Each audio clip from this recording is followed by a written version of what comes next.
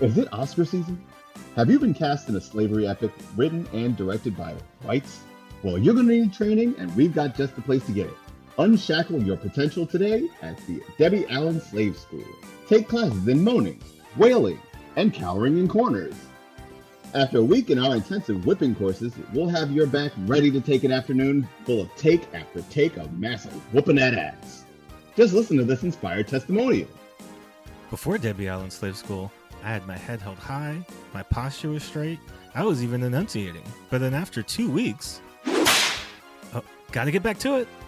Just this month only, we're offering 50% off all courses with promo code GIVEUS3. Call today. Not affiliated with Debbie Allen whatsoever.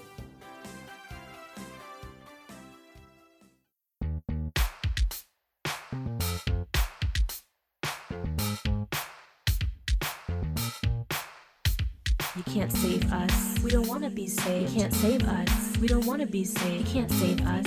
We don't want to be saved. You can't save us. We don't want to be saved. You can't save us. We don't want to be saved. You can't save us. We don't want to be saved. You can't save us. We don't want to be saved. You can't save us. We don't want to be saved. What's up, everybody? Welcome to yet another episode of White People Won't Save You. This is the podcast where we deconstruct the white savior trope in film, and then we recontextualize it from a Black and POC lens. I am one of your hosts, Jordan Clark. And I'm your other host, Cameron Mason. And today we have another very special guest. This person, I would say, is damn near a goddamn national treasure at this point. He is a cartoonist of note. He's done a lot of great things that you might recognize. He's done Your Black Friend and Other Stories. He's done a lot of stuff for the Nib. He was the artist on Bottom Feeders with Ezra Clayton Daniels. He's got a comic series that runs that's called Dayglow A-Hole. The one and only Mr. Ben Passmore. What up, though? Welcome. Ben, thank you so much for joining us. Tell people a little bit about who you are and what you do. Well, as you said it, I'm a national treasure. Black national treasure. Let's see. What was the deal with me? Well, you know, I make comics, mostly nonfiction these days, but you know, sometimes genre, horror, sci-fi, whatever Conan the Barbarian is, you know what I mean? Mm-hmm. All through a Black anarchist lens, Black being not a modifier, but a particular, you know, sort of subjectivity. So yeah, I sort of just try to talk about, you know, my experience. I'm getting washed, so I'm doing a lot of history stuff. Or sometimes I mix it up. Like I did, I recently won an Eisner for this book called Sports as Hell. Yep. It was inspired by the Euromaidan movement. And also, you know, the Eagles won the Super Bowl and Philly blew up. And sure. And in the story, you know, it gets political, and I got a new thing coming out called Black Arms to Hold You Up. It's sort of 100-year history and little vignettes of armed Black resistance in the United States. So fun cool stuff, lots of guns. For sure. Damn. Tell everybody about the movie that you chose for us to talk about this week. Talk about Amistad by Steven Spielberg. You're gonna intro it, right? Well, yeah. Well, tell us what it is about Amistad that you really like keyed in on it and wanted to get into. Oh man. Okay. So it was 1997. So we're talking. So I still had a hairline. I was a young child then, with all my bushiness. And my mother took me to the theater, the Mahawi Theater in Great Barrington, Massachusetts, a small white ass town that I'm from, to watch Amistad. And I don't think she gave me any. You know what I mean? I think we saw Ninja Turtles or something before that. You know what I mean? Like, I didn't know what to expect. You know what I mean? And you know, like, I grew up in public school. So, like, Amistad really, like, I think it's a despicable movie, but it, in a lot of ways, like, gave me very concrete visualizations for slavery, right? So, you know, like, it's the story of these particular, you know, Africans, like, you know, having a revolt on the high seas and then ended up in the US and then, like, you know, having to legislate for the freedom. But I picked it because I think it had such an indelible effect on me as a small child. And also I think it's so toxic because it's so ahistorical. Yeah. And it's so ahistorical So it both defined, it does this really weird thing where it both like sort of gives a visualization for misery, and I was horrified, right? But then also it does these little tweaks where they're like, yo, I watched this movie and I was like, if all you knew about American history from this movie, you would have think they had slavery just solved like the next day. There were so many good white people. So all these good white people, they gonna fix it up. For sure. They gonna fix it up. And Cameron, you also saw this movie in theaters. Tell us a little bit about that experience. Yeah, I also had ultra woke parents. And they took me to, let me see if I can remember. Jordan, so you're a fellow Baltimorean. Yep. Do you remember when that branch of BCCC right beside the power plant was a movie theater? Oh, yeah. Mm-hmm. So that's where we went to go see Amistad. I'm dating myself to any Baltimoreans out there. But 10-year-old Cameron went with both his parents. I don't know if my little sister went, but they definitely took my ass, I don't know why, to see Amistad on the big screen. They had a knack for doing that. They took me to see it was also a thing, like, you go see every black movie, you got to support, right? So like one year it's Amistad, one year it's like The Preacher's Wife, is what it is. But we went to see Amistad, and I just remember not falling asleep, because I remember like actually listening to the story, not understanding a whole lot of it because I'm also 10, and this is like it's a movie about legislation. It's a movie about 2 court cases. Yeah. Which is just like, ask any 10-year-old to sit through any court case film. They'll slap you in your mouth. I had no fun, on top of which this centerpiece scene in the movie is, well, it starts with a rebellion. It starts with blood. It starts with visceral imagery.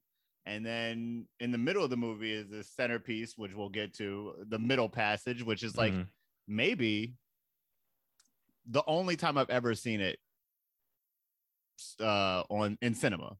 The only time I've ever seen it chronicled in cinema, which is like kind of a whiff, because it's like, of all people, it's Steven Spielberg.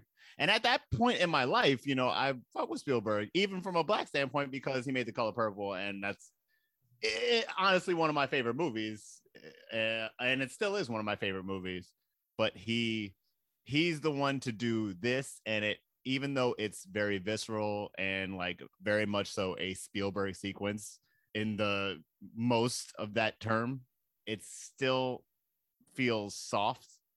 And now watching it now, it feels softer, and it feels more put on, if anything. But we can get to that later. I'll just remember Cameron had no fun. Okay. Last question for both of you about seeing it in theaters. Like, I'm thinking about seeing Get Out in theaters with just all black people, right? And like what that experience was. What a great time. Like all black theater, watching this black ass movie and enjoying it. I saw that shit in Brooklyn, New York. I loved it. Did you guys was Amistad in a mostly white theater? And what was that reaction to the movie? Were like people like, wow, shed a tear? Or were they just like, damn, those Negroes, they had it rough? Well, where I saw that movie. Yeah. So who was in my audience. Well, right.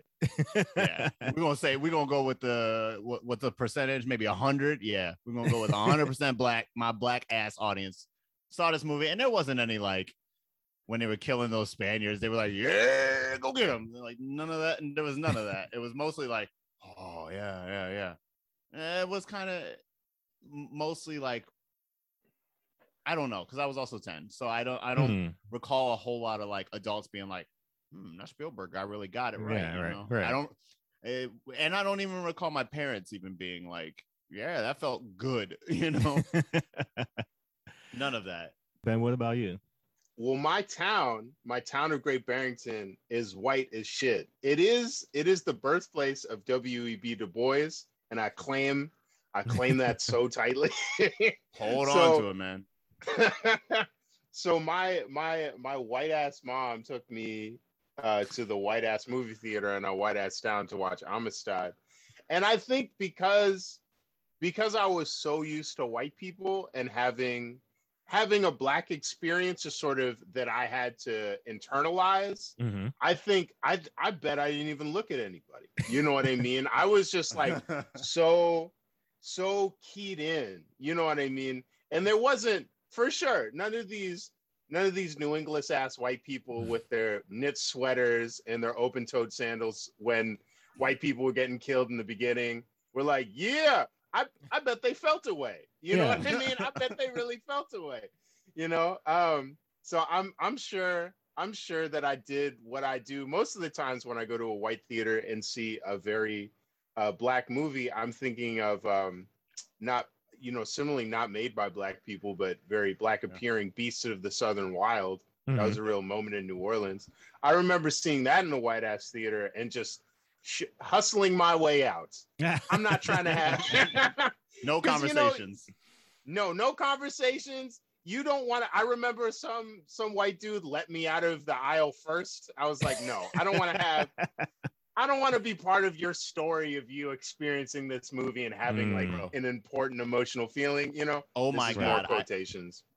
I have had that. I mean, this is a podcast about movies, but I gotta share this because this is what we don't want, white people who are listening to this. This is what we don't want. I once went to a play. I went to an off-Broadway play here in New York City. It was called White Noise. And it was about a man who had a police altercation, played by Hamilton's Daveed Diggs. He has a police altercation. It freaks him out. And he asks his friend to be his slave for a 30-day experiment because he feels that if he was a slave of somebody, that he could present documentation or say that if you have a problem with me, then you have a problem with my master. And he appointed his best friend, his white best friend, as his master. It's a 2-hour play. It's full of very caustic things to look at. Tough play. Susan Laurie Parks, one of my favorite playwrights, if not my favorite. So I've watched this play. It's very caustic, still very good. It's very much so Black art for a white gaze, though. And after this play, an old white lady who I didn't even know was sitting next to me the entire play stood up as I stood up and clapped and just gave me a big old hug. Didn't ask for it. Didn't even see the direction the hug was coming from, honestly. I was in full embrace before I even knew what was happening to me. Yikes. And she looks at me, we break away, and she says, "I'm sorry, I just felt like I had to do that." And in my head, I said, "You didn't." Mm-hmm. You didn't. I feel sincerely people need to be canceled for that shit. Yeah. I know there's a lot of dialogue about cancel culture. People really should be canceled for that shit. We can definitely cancel Brenda or whoever the fuck hugged me after this play. That was legit. That happened to me twice, by the way. That was the first time. It was like the second time in like a month too. That happened to me. It's a rough month. Like, yeah, it was a rough month. But like, you know, people like white people watch these movies and they see these white savior movies and they get charged up. Atrocities. They get charged up. They see these atrocities. They're like, "Oh, my ancestors did that to your ancestors." And I'm like, "But you didn't do it to me." Yeah. Like, just learn a lesson and let's all get the fuck out of here. You know what I mean? Mm-hmm. Absolutely. I think that response, in some ways, I can't put it in my mind, makes me think about like dudes like right off the top. I'm thinking like Lil Wayne, who's like, "I've got no problems. I'm doing great." Like a part of me understands that because you just want to be left alone. Sure. Just leave me the fuck alone. Yeah. Look, I'm dressed nice. Whatever. Leave me. Don't hug me. Don't hug me. We're not friends. No, I don't know you. I'm all capped out on white people. I got an uncle and an aunt. You know what I mean? Like I don't need that. Look, that's the story of Black people in America. Just leave me the fuck alone. Like that's our autobiography. Real talk. Just leave me alone. Before we start, we're just going to run down a few quick things. So Amistad comes out in 1997. It's a drama, historical drama directed by the Steven Spielberg. Before he does this movie, same year, 1997, Lost World, Jurassic Park comes out. And before he did this, classic, he had 2 movies before this, which are also Schindler's List and then the original Jurassic Park.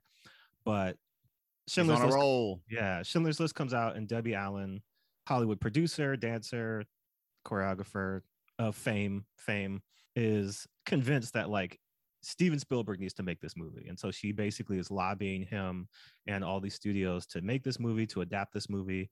Eventually he says yes. And then this movie is written by David Franzoni, whose only screen credit before this is Jumping Jack Flash, starring Whoopi Get me out of Goldberg. here. Get me out of here. Are you holy? No. Whoa. This is new information.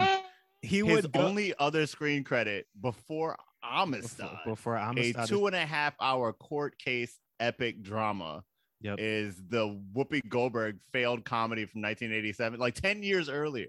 Yeah, he does Jumping Jack Flash, and then in 2000 he goes on to co-write and co-produce Gladiator. So that's like that's what he's known for. Your man is mostly all over the place. But it's a very strange career for him. But this movie stars a bunch of white people: Matthew McConaughey, Anthony Hopkins, Stellan Skarsgård, as well as a few black people: Morgan Freeman, Djimon Hounsou. This is Djimon Hounsou's like first like big role. Same thing for Chiwetel Ejiofor. This is kind of like his big break as well. He's in this, and this movie budget was $36 million.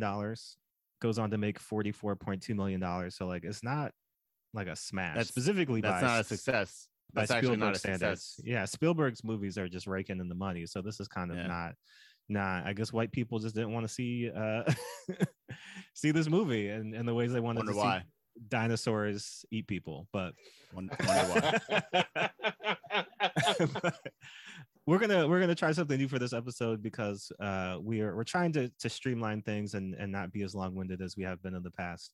Even though it's fun to kind of go in on these movies and talk a lot of shit, we would like to deliver a more streamlined experience. So, Cameron, I want to try an experiment. I want you to time me for a new segment we're going to call 5 Minutes of Bullshit, where we're going to just summarize these movies, trying to do it in 5 minutes or less. But I'm gonna give a summary of Amistad for people who have not seen this movie or for it's been a minute since they see this movie. All right, I got the timer going. Cameron, you ready? Okay. 3, 2, 1. Okay. So Amistad starts off with Djimon Hounsou.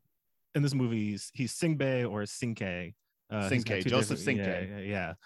And he's on the La Amistad, which in Spanish also means friendship. So I mean, they're fucking with us straight up off the top.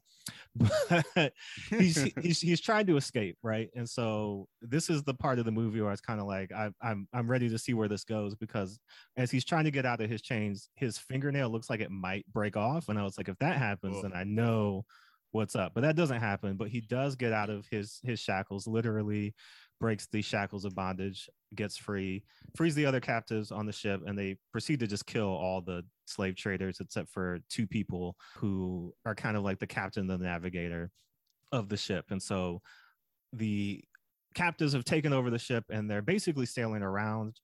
They want to get back to Africa. They're telling, these Spanish slave traders, take us back to Africa. A few times they kind of have these close calls with some of these other ships, but for a couple of weeks, they're kind of sailing around. At night, the Spanish slave traders are kind of re-navigating the ship to go back towards America, but then they'll, turn back east when all the slaves are awake. And eventually they start running out of food and provisions and other stuff. So they have to drop anchor, go to shore, collect some food. But at that time, a U.S. Navy ship rolls up on them and is basically like, y'all niggas can't be doing this. We gotta take run you them in, right? slaves. Yeah, run them slaves, yo. They arrest everybody on the ship. They commandeer the ship. They take the ship to Connecticut. So this is where a lot of the legal drama of the movie breaks down, because once they get brought in, a whole bunch of people start making claims to the ship and to the Mende people who are on the ship. So the U.S. attorney wants to just charge them with piracy and murder straight up. He's like, we gotta uphold white supremacy. Black people can't be doing this shit. They can't be killing slave traders and all that. We got to make an example of them. So he wants to just charge them with piracy, charge them with murder, kill them all, get it over with, right? Spanish government, which is kind of in league with Martin Van Buren, the president, and the Secretary of State, they all kind of have intersecting interests. They want their ship back. The Amistad is a Spanish ship. They want their ship, and they want everything that comes with the ship, which is also the Mende people. So they're claiming rights to the ship and all the people who are on board. The two naval officers who discovered the ship want the same thing. They're like, wait a minute, we discovered this ship. We're claiming salvage rights, which include the Mende people and the ship and all the shit that's on board the ship. The slave traders are like, hold up, we've got receipts. These are our slaves. We bought them fair and square. This is our ship. We're going to take all this shit back. Just run us our shit, right?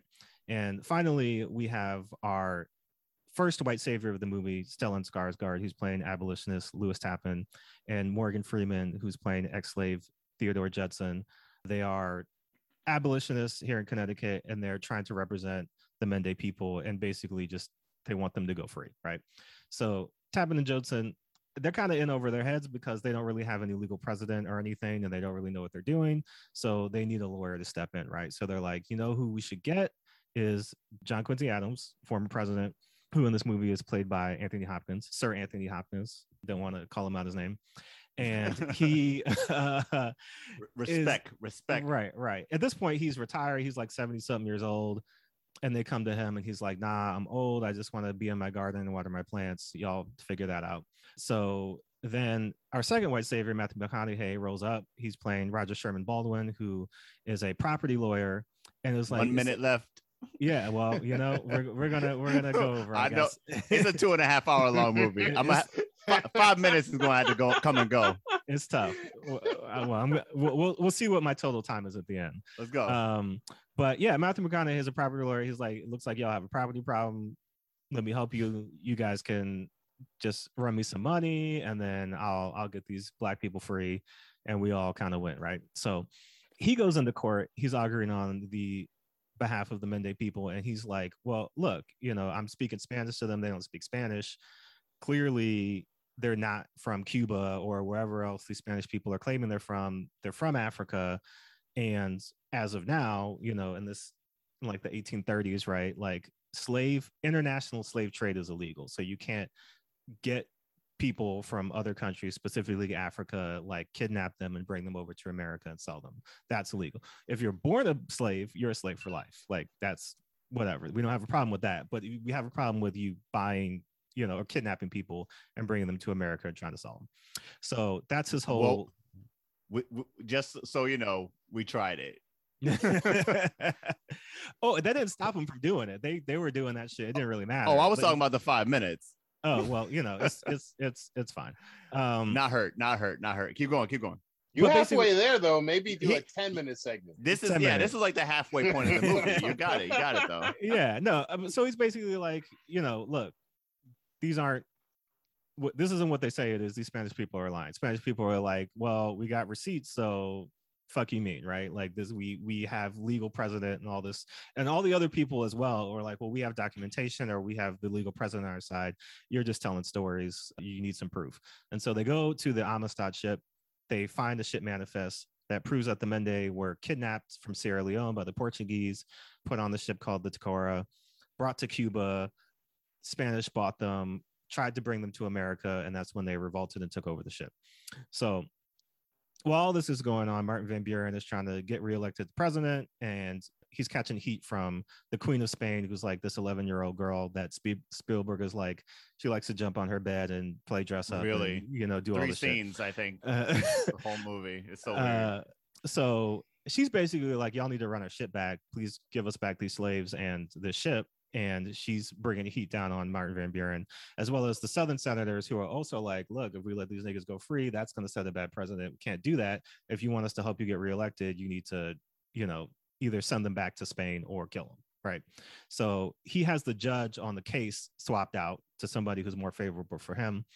And that kind of complicates things for Baldwin and the Mende. But they go to John Quincy Adams and they're like, what should we do? And he's like, well, you just got to tell these black people a story. You got to figure out a way to talk to them because they don't speak the same language. So we got to figure this out. So in one of the most racist scenes of the movie, Baldwin Jodson learned some numbers in Mende and then just basically go down to the local docks and just start yelling out random numbers in Mende, but then approaching random black people and just screaming numbers in their face as they walk by. But fuck, is that scene like just confusing and like why is it in the movie? But of course, Chiwetel Ejiofor is there, and he understands exactly what they're saying. He's a British naval officer who, speaks Mende. He's like, I'll translate for you. So they bring him in, and then he is able to translate Sinke's story to the audience, but also to, the people in the trial. And this is where we get like the famed harrowing middle passage journey, where we see just all, the Mende people are being dehumanized, they're being beaten, they're being force fed this gruel. A baby is born somehow without an umbilical cord, and they pass it around, and then like the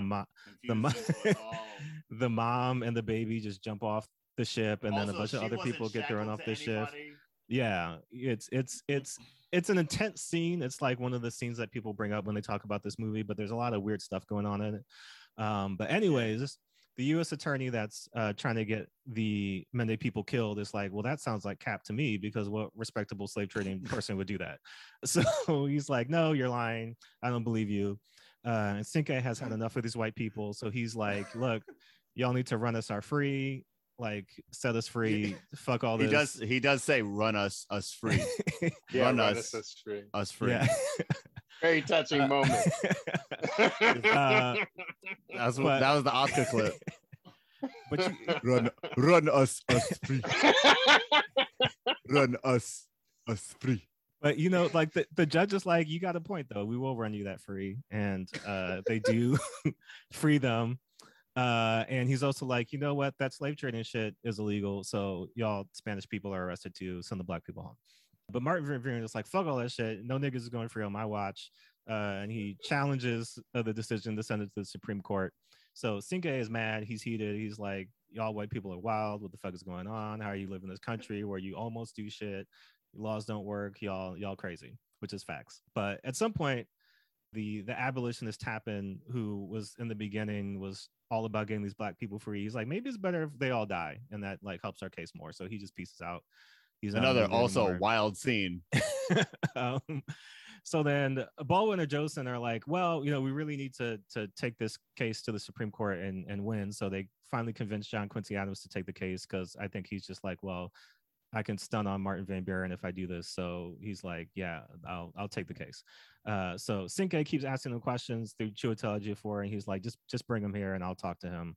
And they talk, and John Quincy Adams says some shit about lions, because I think that's just what white people know about Africa. And then Sinke's like, oh, I feel good about this because my ancestors got me, so I'm not worried about all that.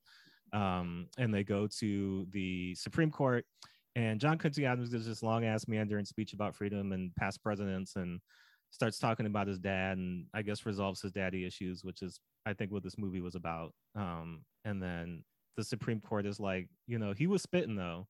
Those are some facts. 7-1. That motherfucker spitting. Yeah, send him back to Africa. Legal bars.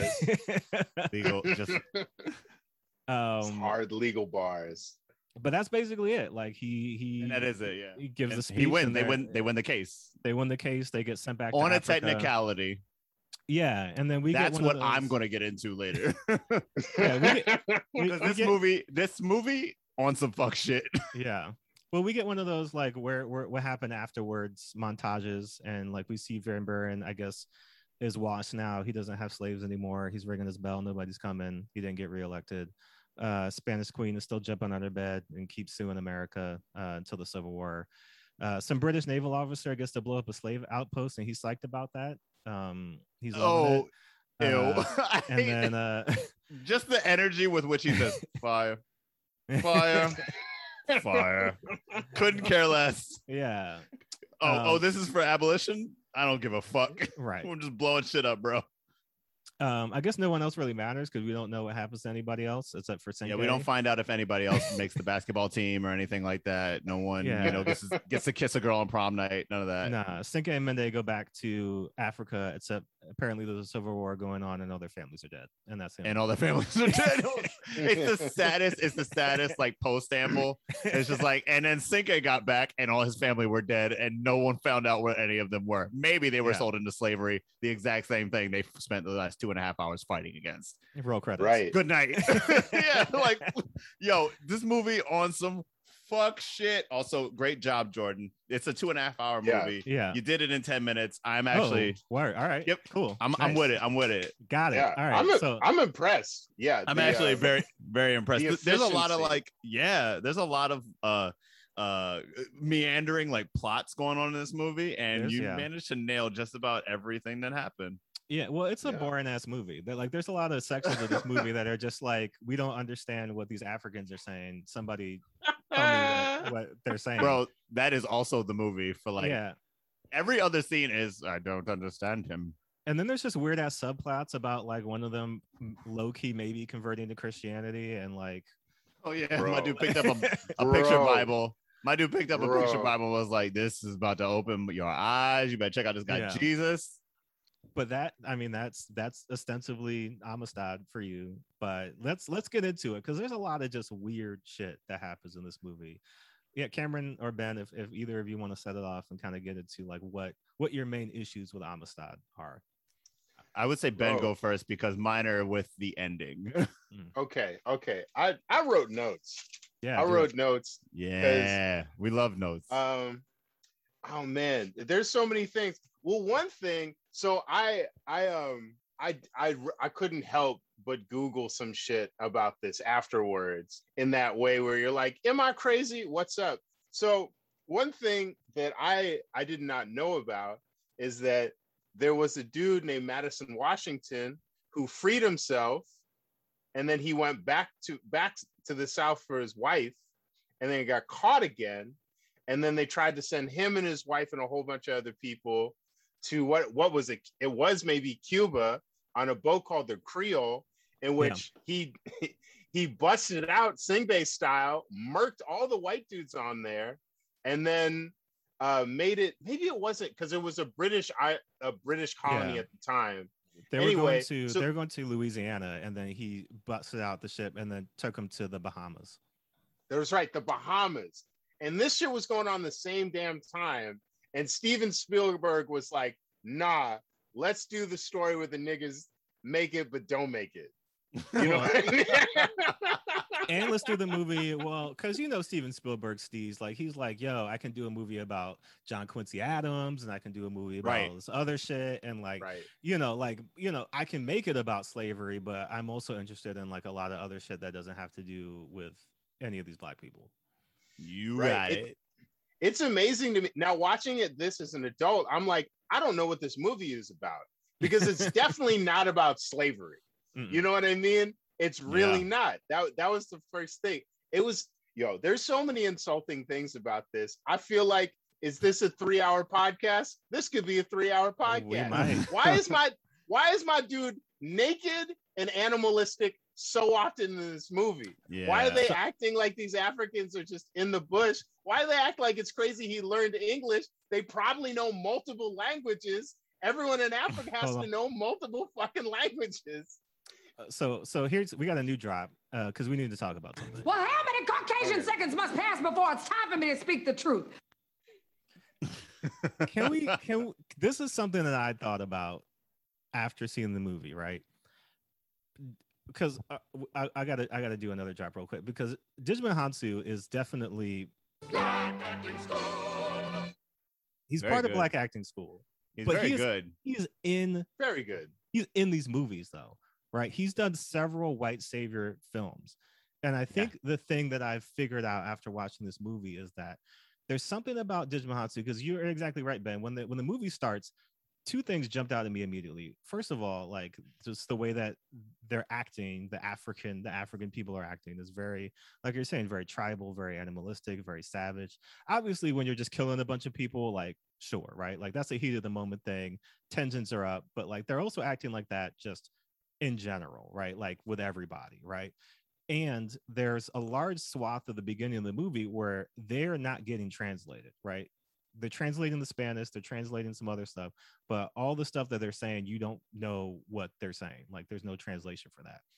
And when I think about Djimon Hounsou, this is the thing that's jumping out to me, is I think there's something about him that white people find intimidating, right? Like, he has the look of just like scary black dude, but by putting him in these roles, they also make him like the sympathetic, redeemable savage type of like, oh, you know, like he might look scary and he might, you know, be speaking this like scary language and kind of be intimidating, but look, he's a gentle, understanding. Like if you just got to know this scary black man, like maybe you would also find that other black people aren't as bad. So it's like to really use a strong phrase, it's like if we can break this buck, right? Like if we can like do this thing where we can make him nasty, palatable it's to so you. Gross. And it's him in every movie he's ever been in, honestly. Yes. I feel bad that he's the guy,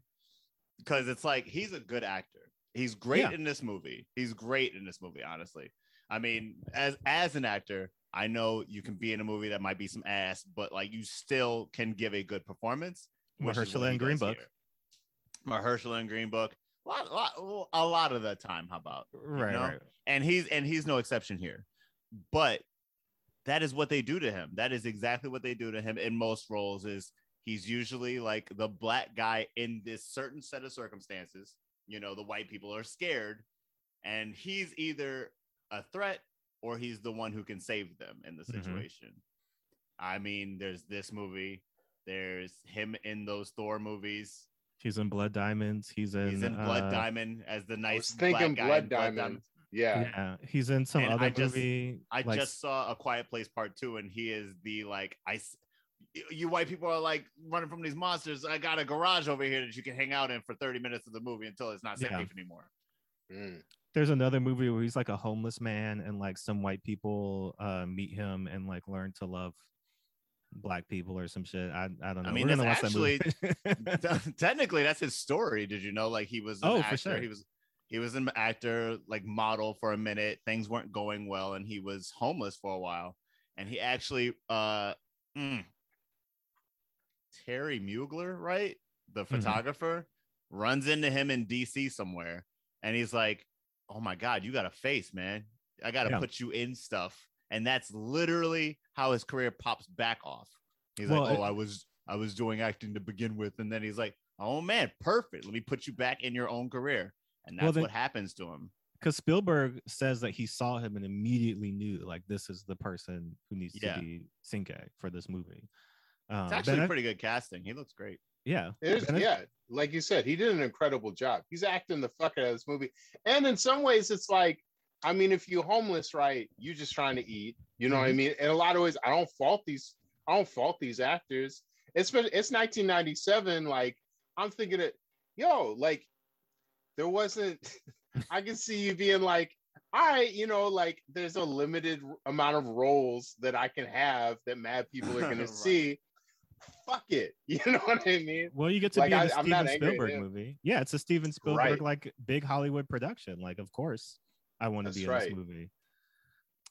He did a good ass job. I will say, like, my issue is like not even with him. It's more shit that like seems both petty and important. Like, for instance, in the beginning, when they finally get clothes on, those are dark, ragged clothes, and at the end, they're all wearing white European clothing. White. Yes. So like wild. Who bought? Like, what's it? You know what I mean? It's like this is the shit where it's like keep your third eye open, full hotel. You know what I mean? Like, what y'all trying to do right now? There's some weird shit in this movie that happens too that I just don't know. I mean, Steven Spielberg's apparently just making shit up because, like, when they get off the ship, right, like they're wearing those rags, but then at some point they just have on like African clothing, like white, all white African garb at the end. Oh, not even at the end, just like certain parts of the trial or like when they're in prison, and I'm just like, where did you get? They didn't bring your clothes with you. They didn't want to clothe you, fam. Right? Exactly. They didn't go like, oh, let's like give me all their measurements. No, there was none of that. Look, there was never any of that. Can you pack an outfit before we're about it was to go a whole on a trip? Like, that didn't happen. Right. So like, it's weird. The weirdest like case of that, right, is the scene after they get the first judgment and they're having that celebration in the prison. They're in prison, okay? Who let them set a bonfire? Who gave them African drums? Yeah, who was like basically give them toys in their pen, like the fuck? And they're just like watching them like have this big ass celebration, and it's like y'all are still like you're currently in jail. Why would they let you do that? Like you are behind bars, bro. I swear, I need to go back and look. I swear there's a moment where somebody's just in like a grass skirt, and I'm like, well, I didn't what's see that, happening? Like, what's going on? Right. Having spent a brief period of time in jail, I feel like also they just have an exception to me, like, right, just running around a blazing fire. You know what I mean? I don't think that's part of rec time. You know what I mean? Was there any other parts of the movie that you're just kind of like, this, because I know you took notes, or like this is some bullshit? Because I've got some too, but yeah, there was we spoke to that about how he kept on being naked, and it just like just how fully clothed everyone was. Like I get, like it's the 1800s, like you wear like 6 layers regardless. It's Connecticut. I've been there. You know what I mean? Like you ain't trying to get Lyme's disease. But they were just so conspicuously naked that I was like, it just felt like just weirdly sexual the whole time. It was like they're cold. Like these are not bush people. It's like they wear layers. You know what I mean? They got fashions. And to speak to that too, in that same sequence, right, in the jail where they're having that bonfire, when Sinke is going off for them, he starts stripping his clothes off to get naked again. Which is just like, why? What is happening? Symbolism. Like he's stripping away the European trap. I don't know what he's doing.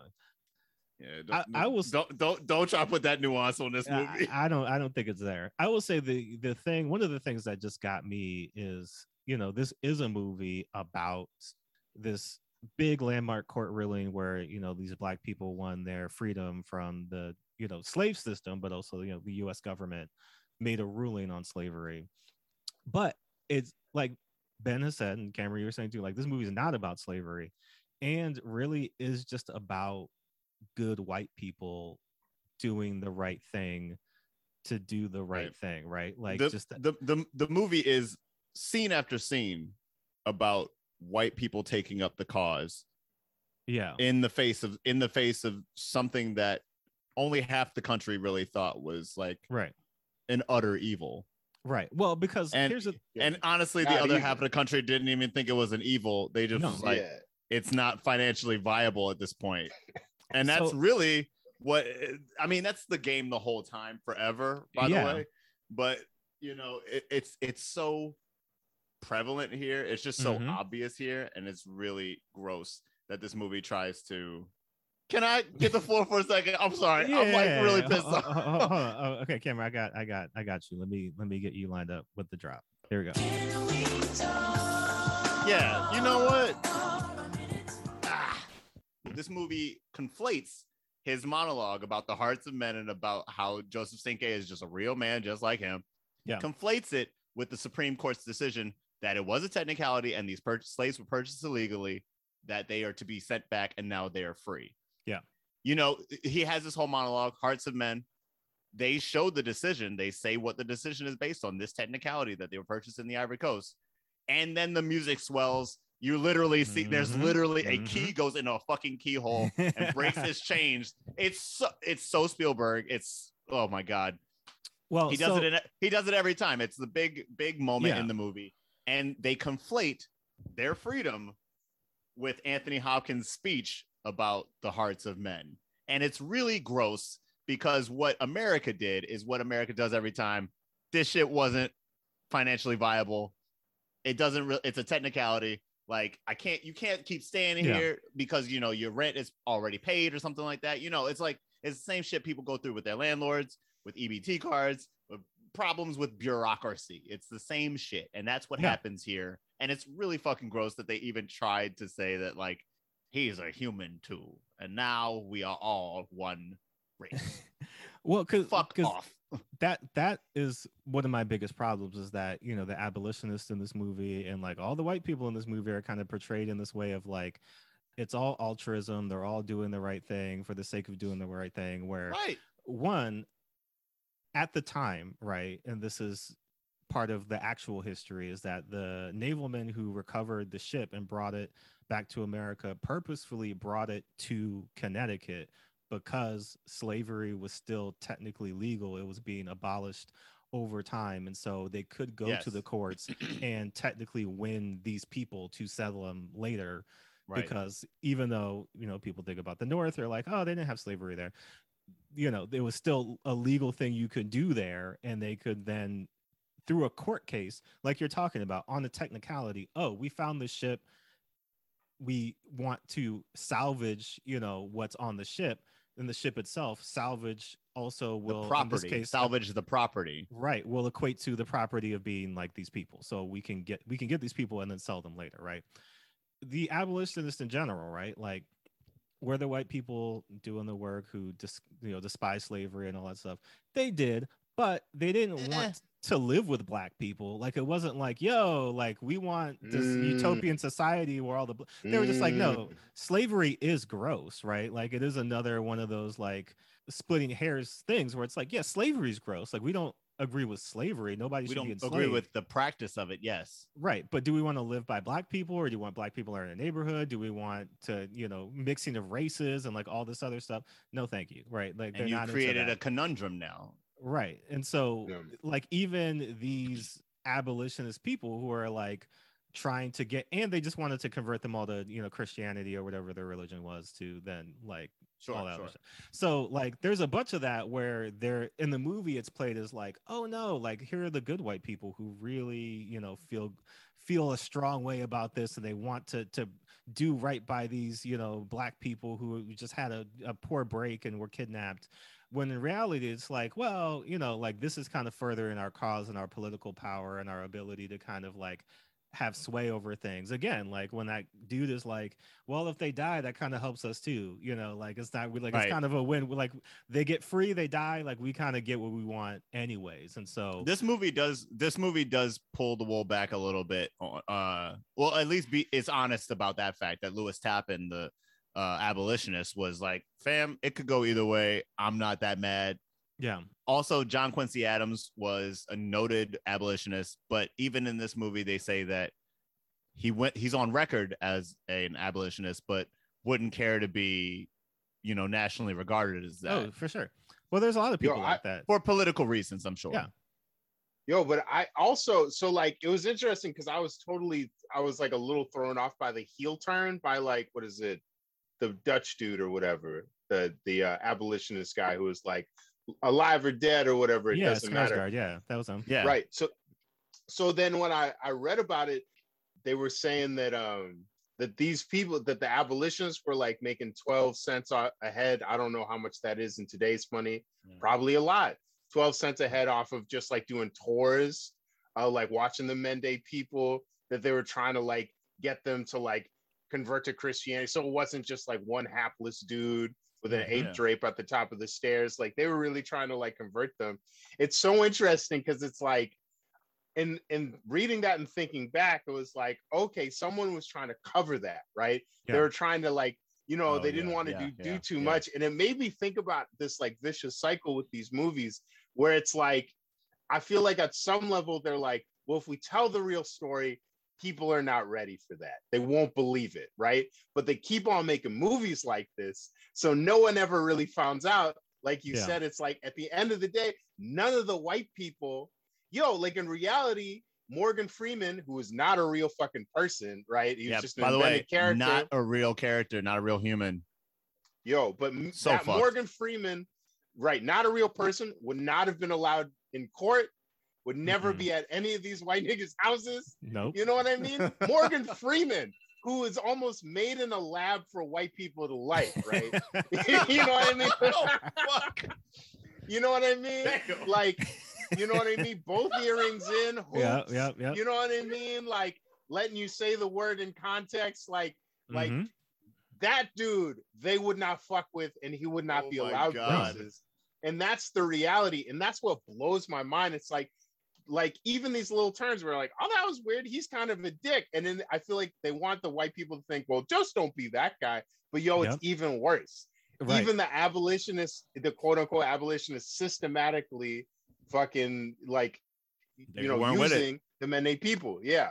They were trying to profit off of them the same way that this whole shit is about money. This whole thing was about it for everybody, literally, except for the slaves. Yeah. Well, so that there's two more points that I want to just touch on with the movie itself. Sure. And that's the whole thing with Morgan Freeman's character is just wild. Like, not only oh my God. I'm sorry. Go ahead. Yeah. It's not even that he wasn't a real person, which is, like they do that a lot, but like the fact that why was he in this movie, right? Like, what was the point of Morgan Freeman's character? What is this man's job also? Like yes, because he doesn't have a specific job. He's just hanging out with the abolitionists. He doesn't say he's an abolitionist at all. Right. He's not, like a forensic pathologist. Like, they just brought my man's down there in a petticoat and a top hat, just walking around in the dark with hooks and chains and shit. Like, what was he doing there anyway? Well, and who told him to go there? No one told him to go searching. Hey, Baldwin didn't say, "Hey, Joseph, go down there in the gallows with all them chains and shit and see what you can find, fam." But then he also just straight shows up at John Quincy Adams' house. Who the fuck let him in? You know what I mean? Like, who would just let him roll in to talk to a former president, like they're best friends? Like, they never establish who he is and what his or deal what is, he right? does. Yes, because they call him an ex-slave. Like, they just drop ex-slave in as like exposition at some point, right? But then he's got all these weird interactions with the Mende people where I don't know if he's supposed to be like reckoning with like slavery or him being free, because from what I'm trying to put together, I don't think he's from Africa. I think he was born a slave in America. And so I don't know if Spielberg's trying to make some connection between people who are born slaves and like brought in from Africa, or because there's like a weird, like they do like a handshake at some point near the end where it's just like he dapped him up at the end of the fucking movie, bro. He weird dapped him up when he was free. The first thing he did when Joseph Cinque got free was dap up my nigga Morgan over on the side. Yo, this movie is egregious, bro. I'm sorry. I think this shit is gross. This character was literally invented by a white screenwriter for the black people watching this movie to have that connection. He was for me. Shut the fuck up. You know the fuck up. You know Shut it. the fuck up. That's he not dapped true. my nigga up at the end of the movie like we's You free, lying bro. to me. You watched it happen.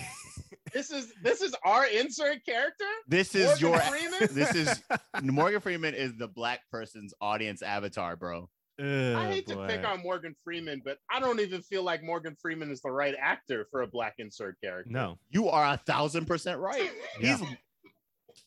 He's got freckles. I don't know. He's too nice. He's so nice. And there's all these scenes where he's like, Morgan, go talk to that nigga. I don't know what he's saying. And he's like, nigga, I don't know what he's saying. I'm second generation, bro. I haven't been to Africa. All I know is y'all. It's crazy that they put this stuff on him. Like the dap, him handing him the lion tooth at the end. Yeah. All that made me want to fucking vomit. Yeah. Yo, here's my drip, dog. Yo, there were so many things. There were so many things where it was like, it felt like a white writer was like, wow, this must have been weird, and didn't ask nobody. Like, well, also he didn't have any black friends to like engage with. Like, is this weird? If I have Cinque dap up Morgan Freeman at the end, is that a bad call? Should I not do that? There was shit like, I'm remembering the scene where they're being taken off the boat and they turn to a black, presumably like slave or something, who's like driving the carriage, and they're like, "Oh, that's right, yeah. Yo, dog, what's up? Like, what's going on? It's fucking crazy. Like, we're chains, dog.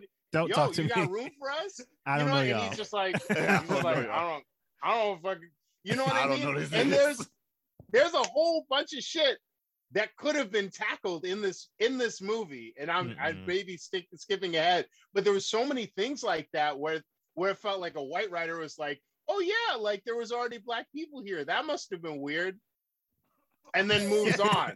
How quickly can we get the white people on screen? Like, just moves the fuck on. Well, like tries to tackle it and then gets afraid because he's like, damn, what if they really talk to each other? I don't know what they would say. Yeah. I feel like afraid, but like shit, I'm gonna have to give a nigga some money to advise me how this might have gone. Let me skip it over. I don't want them to feel themselves too much because it's 1997 and 92 is not that far away and we're still scared. Well, so the last thing about the movie itself, more so than any movie we've watched so far, like there's a bunch of white saviors in the film, right? But I feel like the ultimate white savior of this movie is Steven Spielberg himself. Like, you are 100,000% correct. Like Steven Spielberg just completely, because we're going to talk about this in just 1 second, the many, many, many historical inaccuracies with this movie. But it felt like Steven Spielberg was like, fuck history. I have a story that I want to tell, right? Like I've got a story that I want to tell, and I don't care about what actually happened. Give me the basic beats of history, and then I'll write around it and then create something that's palatable. Because first and foremost, right, the Black people in this movie, specifically, we're talking about Judgment Hansu and just the Mende people, at a certain point, like when you get into the beginning, it is very much so, okay, here, like we're in it, right? Like they are the only characters that we're seeing in this movie. They free themselves, they're on the ship, we're getting interactions between them. Like they are. Another weird thing that I'm just like, I know this is possible, but from my understanding of how a lot of slave trading worked, they didn't take people from a lot of the same region because they could speak the same language, and that resulted in shit like this where they could communicate to each other and kill everybody. So they did it on purpose. They definitely mixed people up on purpose so they couldn't communicate. Right. So like it seems like they just took a bunch of the same people from the same. I guess that's what's happening. I don't know, because they're all talking to each other in a way that I'm like, do they all speak the same language, or I don't. That's never made clear. And then we find out later that they're like, there's 3 tribes going on. Right. But like we start off with them, and then as soon as white people get into this movie, not only are the Mende people very much so secondary characters, but like they are the emotion. Like they're there to turn the emotional pins of the movie. Like they're there. Might as well be faceless. Might as well be faceless Black people. Like even the famous "Give us free" is like they key in on the faces of the white people in the crowd and the judge to kind of be scene, like. That's supposed to be Sinke's like POV. That's like one of the few scenes that's like actively his POV, and he's tense and he's freaking out, and he just wants his freedom. Right, but like so much that like really the only autonomy they get in this movie is when they kill the white people in the beginning, because the rest of it is just them at the mercy of these white people, whether or not they decide to let them free or whatever else they decide to do with them. And like there's so much riding on Matthew McConaughey's character, and then like John Quincy Adams in the end, where it's just a lot of like the Black people end up just kind of waiting around, or they're there to tell them like you're doing this wrong, you're not doing enough, or like they have to justify their humanity repeatedly so that the white people say, you know what, yeah, maybe it's worth it to send you free. Because that's the thing we're going to talk about when we do the revisions of this movie, is that when you think about the Creole ship, right, like Ben was talking about, like the reason that Amistad seemingly is a more palatable story is that they're able to kind of make these Black people seem like worthy of freedom, right? Like there's an element of like, oh well, like who would, I mean, they say it repeatedly, who wouldn't do what they did faced with that situation, right? But when the Black people on the Creole killed those American slave traders and took their freedom and then pieced out, it's kind of like, well, but that's against the institutions of America, and you're kind of, and it's like, well, then it's a different situation, right? Like those aren't acceptable Black people, right? The Black people who were slaves and then just took off and got their freedom that way. I didn't know respectability politics applied to rebellion.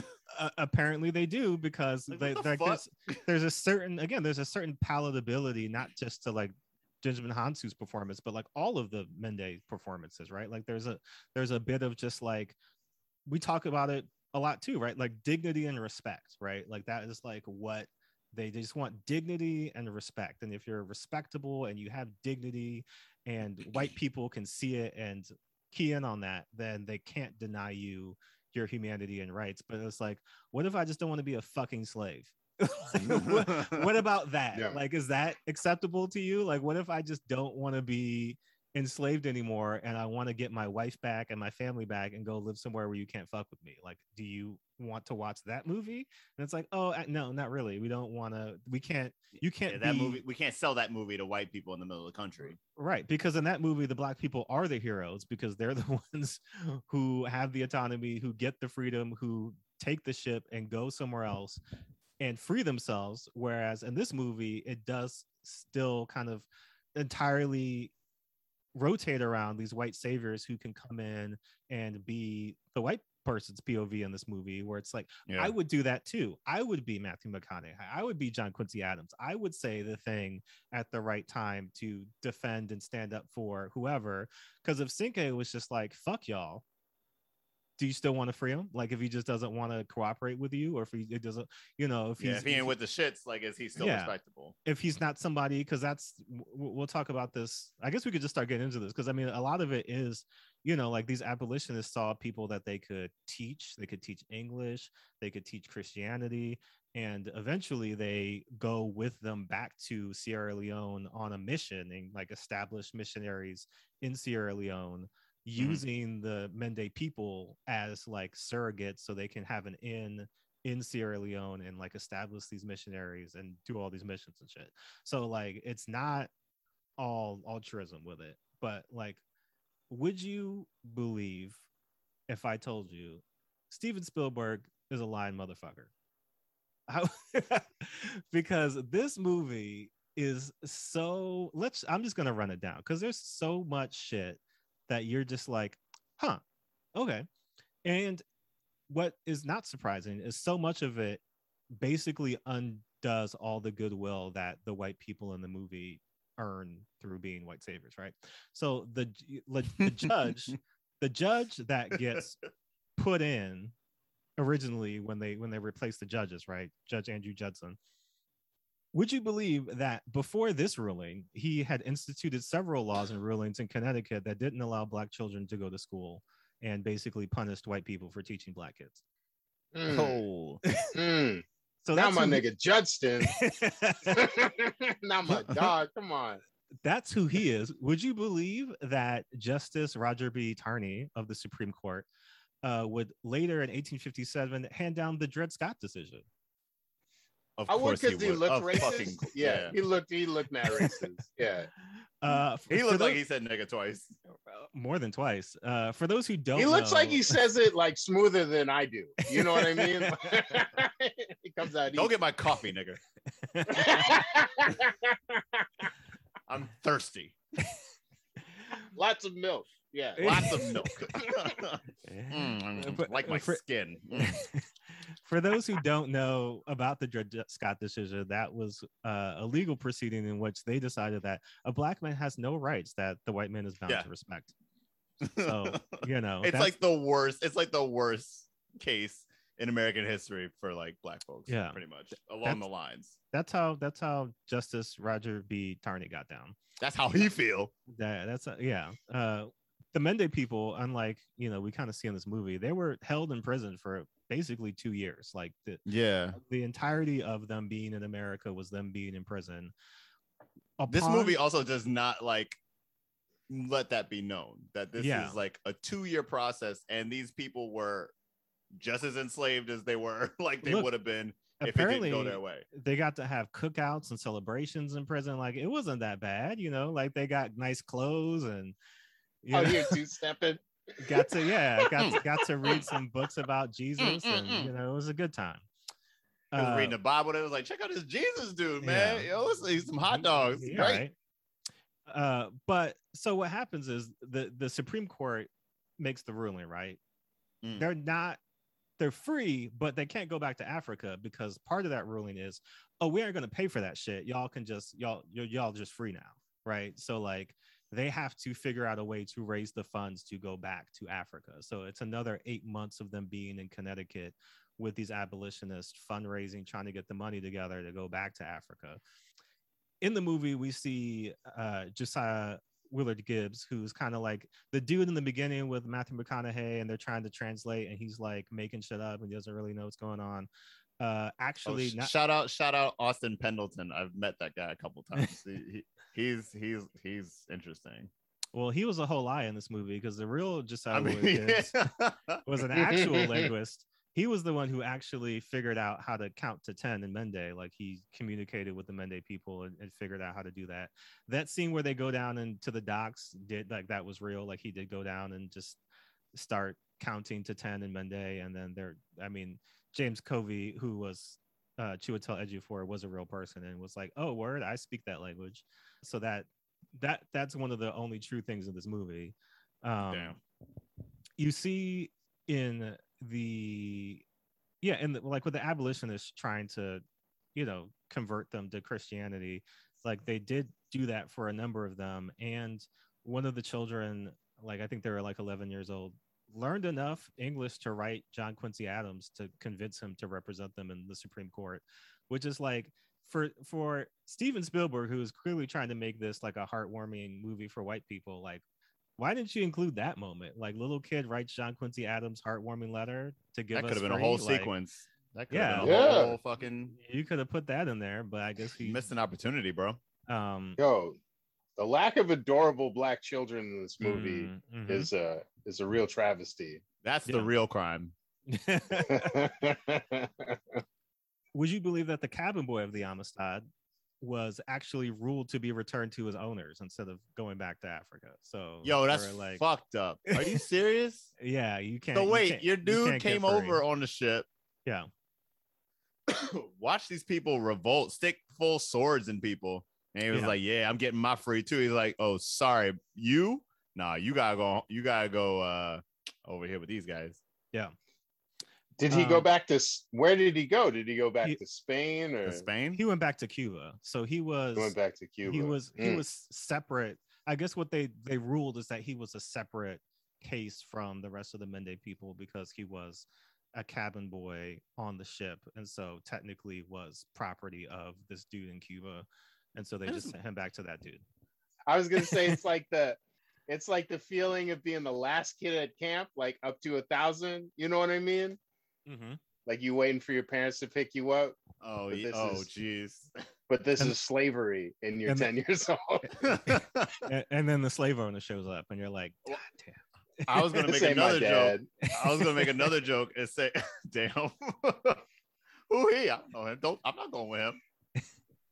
I was gonna say this whole movie sounds like an Amazon box dispute. Like I got the wrong package. This whole shit sounds horrible.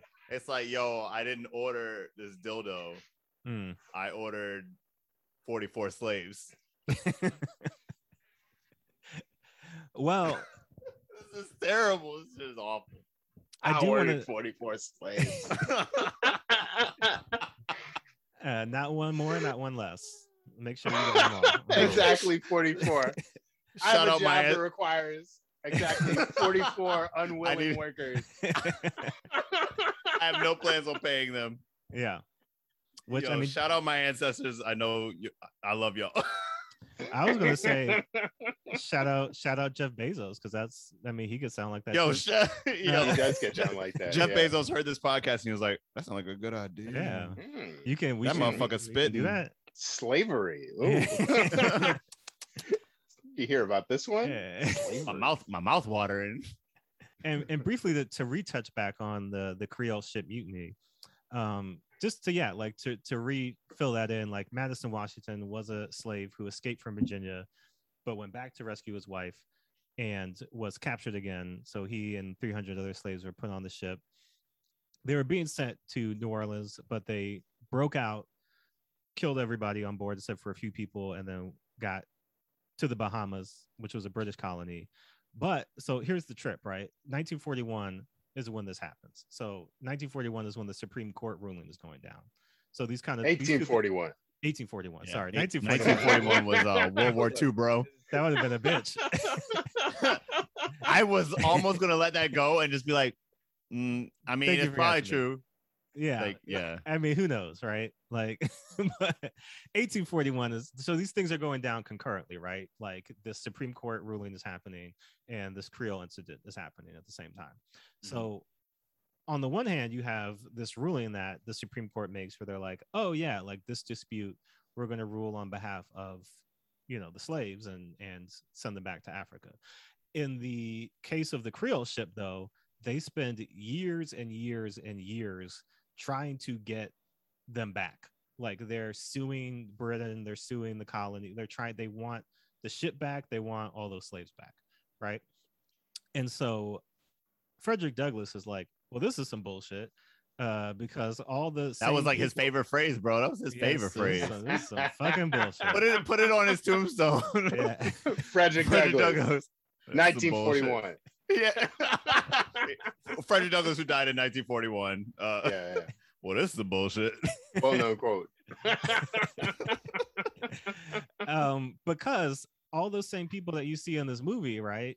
The abolitionists, the lawyers, John Quincy Adams, etc. They ain't got shit to say about the Creole, right? Like they're all about the Amistad. They ain't got shit to say about this.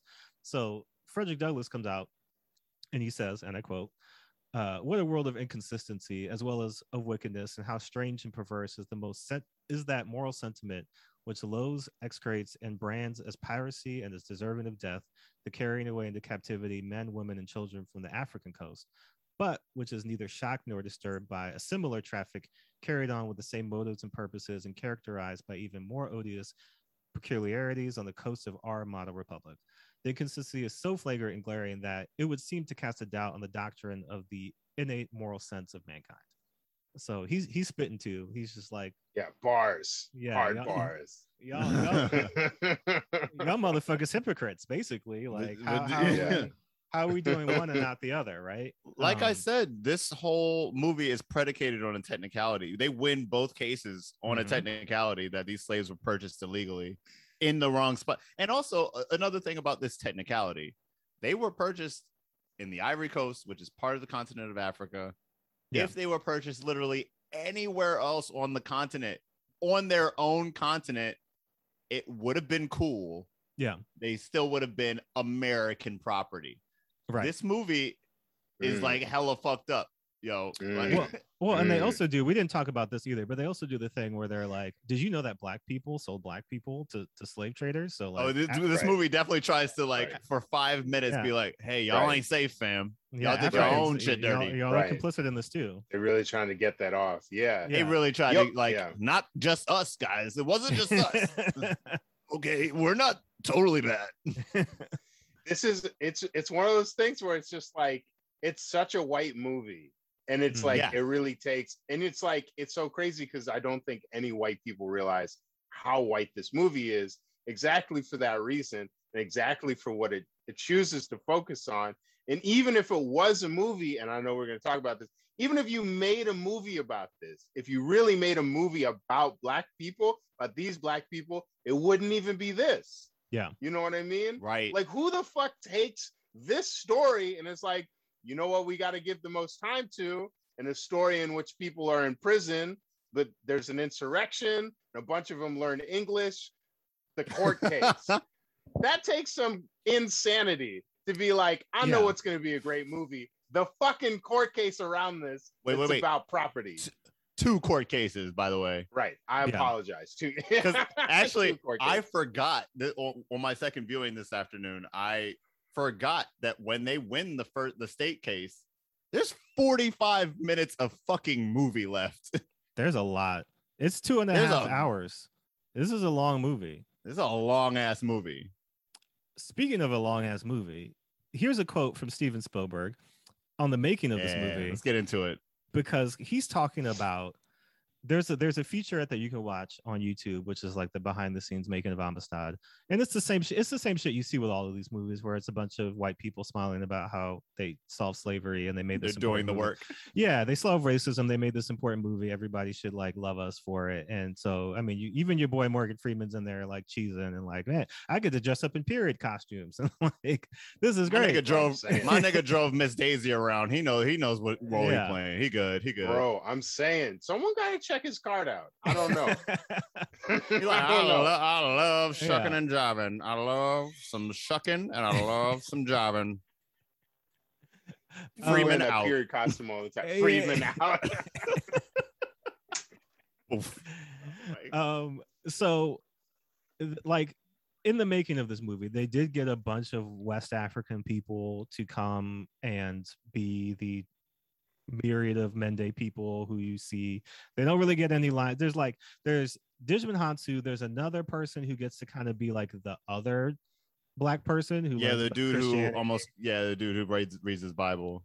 And then there's like one other person who gets to like react to what Digimon Hansu says to him, right? Like he kind of gets to like nod or like smile or like receive the joke.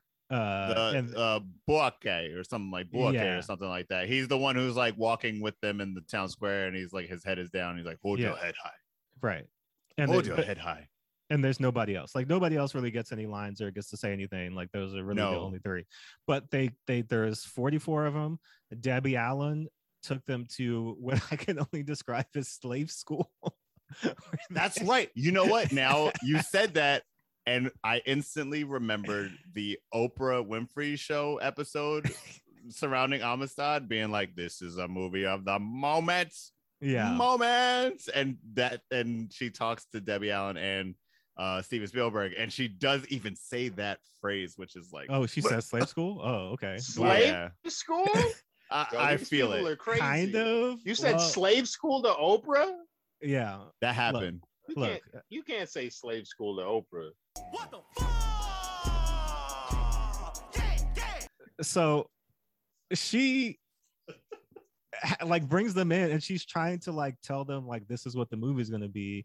She's like, I had a whip, and like I was like, this is, you're going to be in chains, and like you have to like really like embody. I don't like none of this. The slave. Wait, I'm sorry. What? She has a whip? Yeah, like you can like watch the featurette because it is wild. They're in like a dance studio, and she's like not whipping them, but she's like forcing them to march, and she's like pushing them around and like all this stuff. It's pretty crazy. So then Steven Spielberg said, and I want to get the quote right. Steven Spielberg says this. So Steven Spielberg, if you know him and you know his directorial style and you see him, because in the featurette what you see a lot is Steven Spielberg is literally, if you just pan to the left a little bit, like he's in frame, like he's right. He's not in the director's chair. He's like right in the action. He's talking to them. Like during the scene, he's like cutting them off and like coaching them and doing all this stuff. So Steven Spielberg says this, that they weren't like, these weren't movie chains. These were real chains. Like they put them in real actual chains. And so he says they were uncomfortable and actually had their feelings hurt, which is one of the most remarkable things I learned that first day. I don't know what to make of that. I'm out. But just the idea. So think about this. Steven Spielberg puts a bunch of West African black people in for real chains. Debbie Allen is marching them around a dance studio, teaching them how to be slaves. Then they do that middle passage scene where Steven Spielberg is like almost face to face with them, coaching them through black pain. And I just have so many questions about what that experience was like, because it sounds fucking crazy. Digimon Hansu is like basically saying like, wow, like the first day he felt so humiliated and felt like so like downtrodden, just in terms of like, like embodying this role. Like, I guess they were trying to go for as much reality as possible. But like we talked about too, like they really get into the like brutality of slavery, kind of, sort of, because like, they don't even get into the rape and like all the other stuff that was going on those slave ships. But like, it is like a weird sanitized version of just like, they beat them a lot and they didn't really feed them. And like, it was terrible.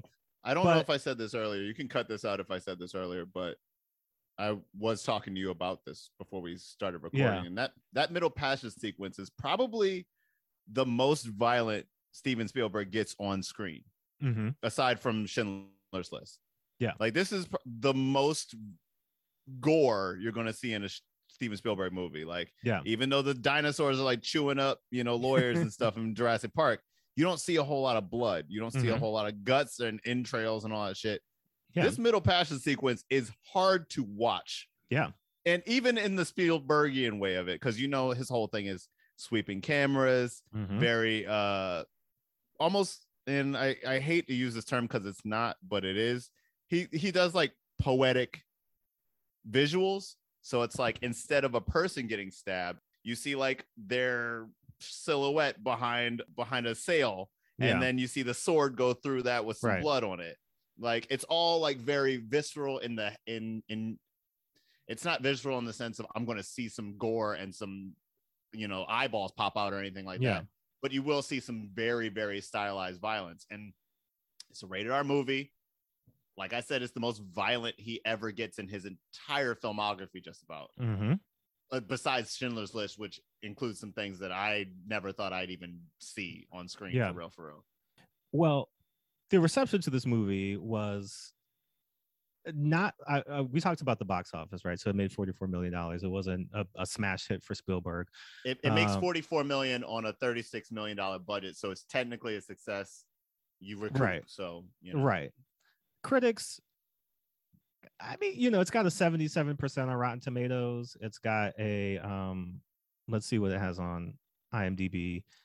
It's got a 7.3. Like, people for the most part are receptive to it. There are a few, I mean, the criticisms are less about like the white saviorism, although some people do get into that, but mostly it's just like it was kind of long and boring, right? Like there's a lot of it's a courtroom drama.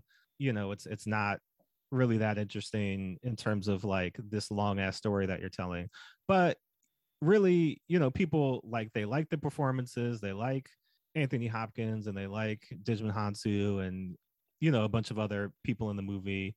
So it's received in a way that people are like, okay, and obviously people accept the movie as just fact. Like it's a real story. This is factual information. If you watch Amistad, about Amistad. Even though I forgot to include this too this is one, because we're going to talk about this briefly because I do want to speak on this, but Matthew McConaughey's character is a lie too. Like that dude was not a property lawyer. He was a for real abolitionist lawyer and went on to become the governor of Connecticut. So like he was not like some dude who was just trying to come up off these abolitionists. Like he was already doing this shit.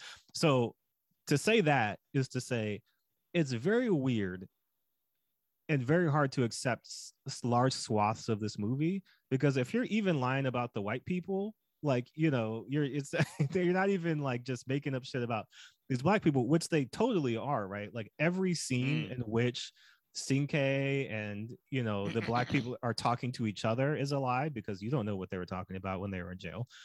Every scene in which Cinque is like relating these stories about lions and shit, that's a lie, because there's just no record of him saying that. There's some records of what he was talking about that you can read, but for a lot of it, like you're just making up dialogue between black people and dialogue. So like when it comes to history, right, specifically white history, right, and specifically white history about black events and black history, I don't believe any of that shit, right? Because white people have no reason to make themselves look bad in the eyes of history. If you can tell a story that makes yourself look great or makes history more palatable or at least makes you not a villain, why would you be truthful? Why would you do that? Yeah, what motivation do you have to be honest about stuff? And so even when you look at the way that we teach history, right, which is through a very white lens, specifically if you're going to a public school, you're getting a lot of stuff where like not only do we just not talk about so much of black history, like the actual events of black history, but when we do talk about it, we get the, oh yeah, like, well, there was slavery and then there was the civil rights movement and Martin Luther King Jr. was a great man, and unfortunately some people shot him, but we learned a lot. And it's much like it's much like the dap up at the end of this movie. We won, yo. I'm gonna dap you up. I'm gonna give you a lion tooth, and I'm gonna go back to Africa. We all good. Peace. Right. So there's a lot of shit in this movie that I'm just like, what is real, right? Because they even changed John Quincy Adams' speech. Like he gave a fucking 8-hour speech, and they just wrote a Hollywood speech in lieu of that. So it's a long speech. That's a long speech as far as Yeah. Hollywood even goes. It's like a 7-8 minute speech. And they say that Anthony Hopkins did that in one take, which I bet he did. yeah, props to him for that. Yeah. But that's the problem with so many of these movies is these are our stories, right? Like this is our history. These are stories about us, about our people.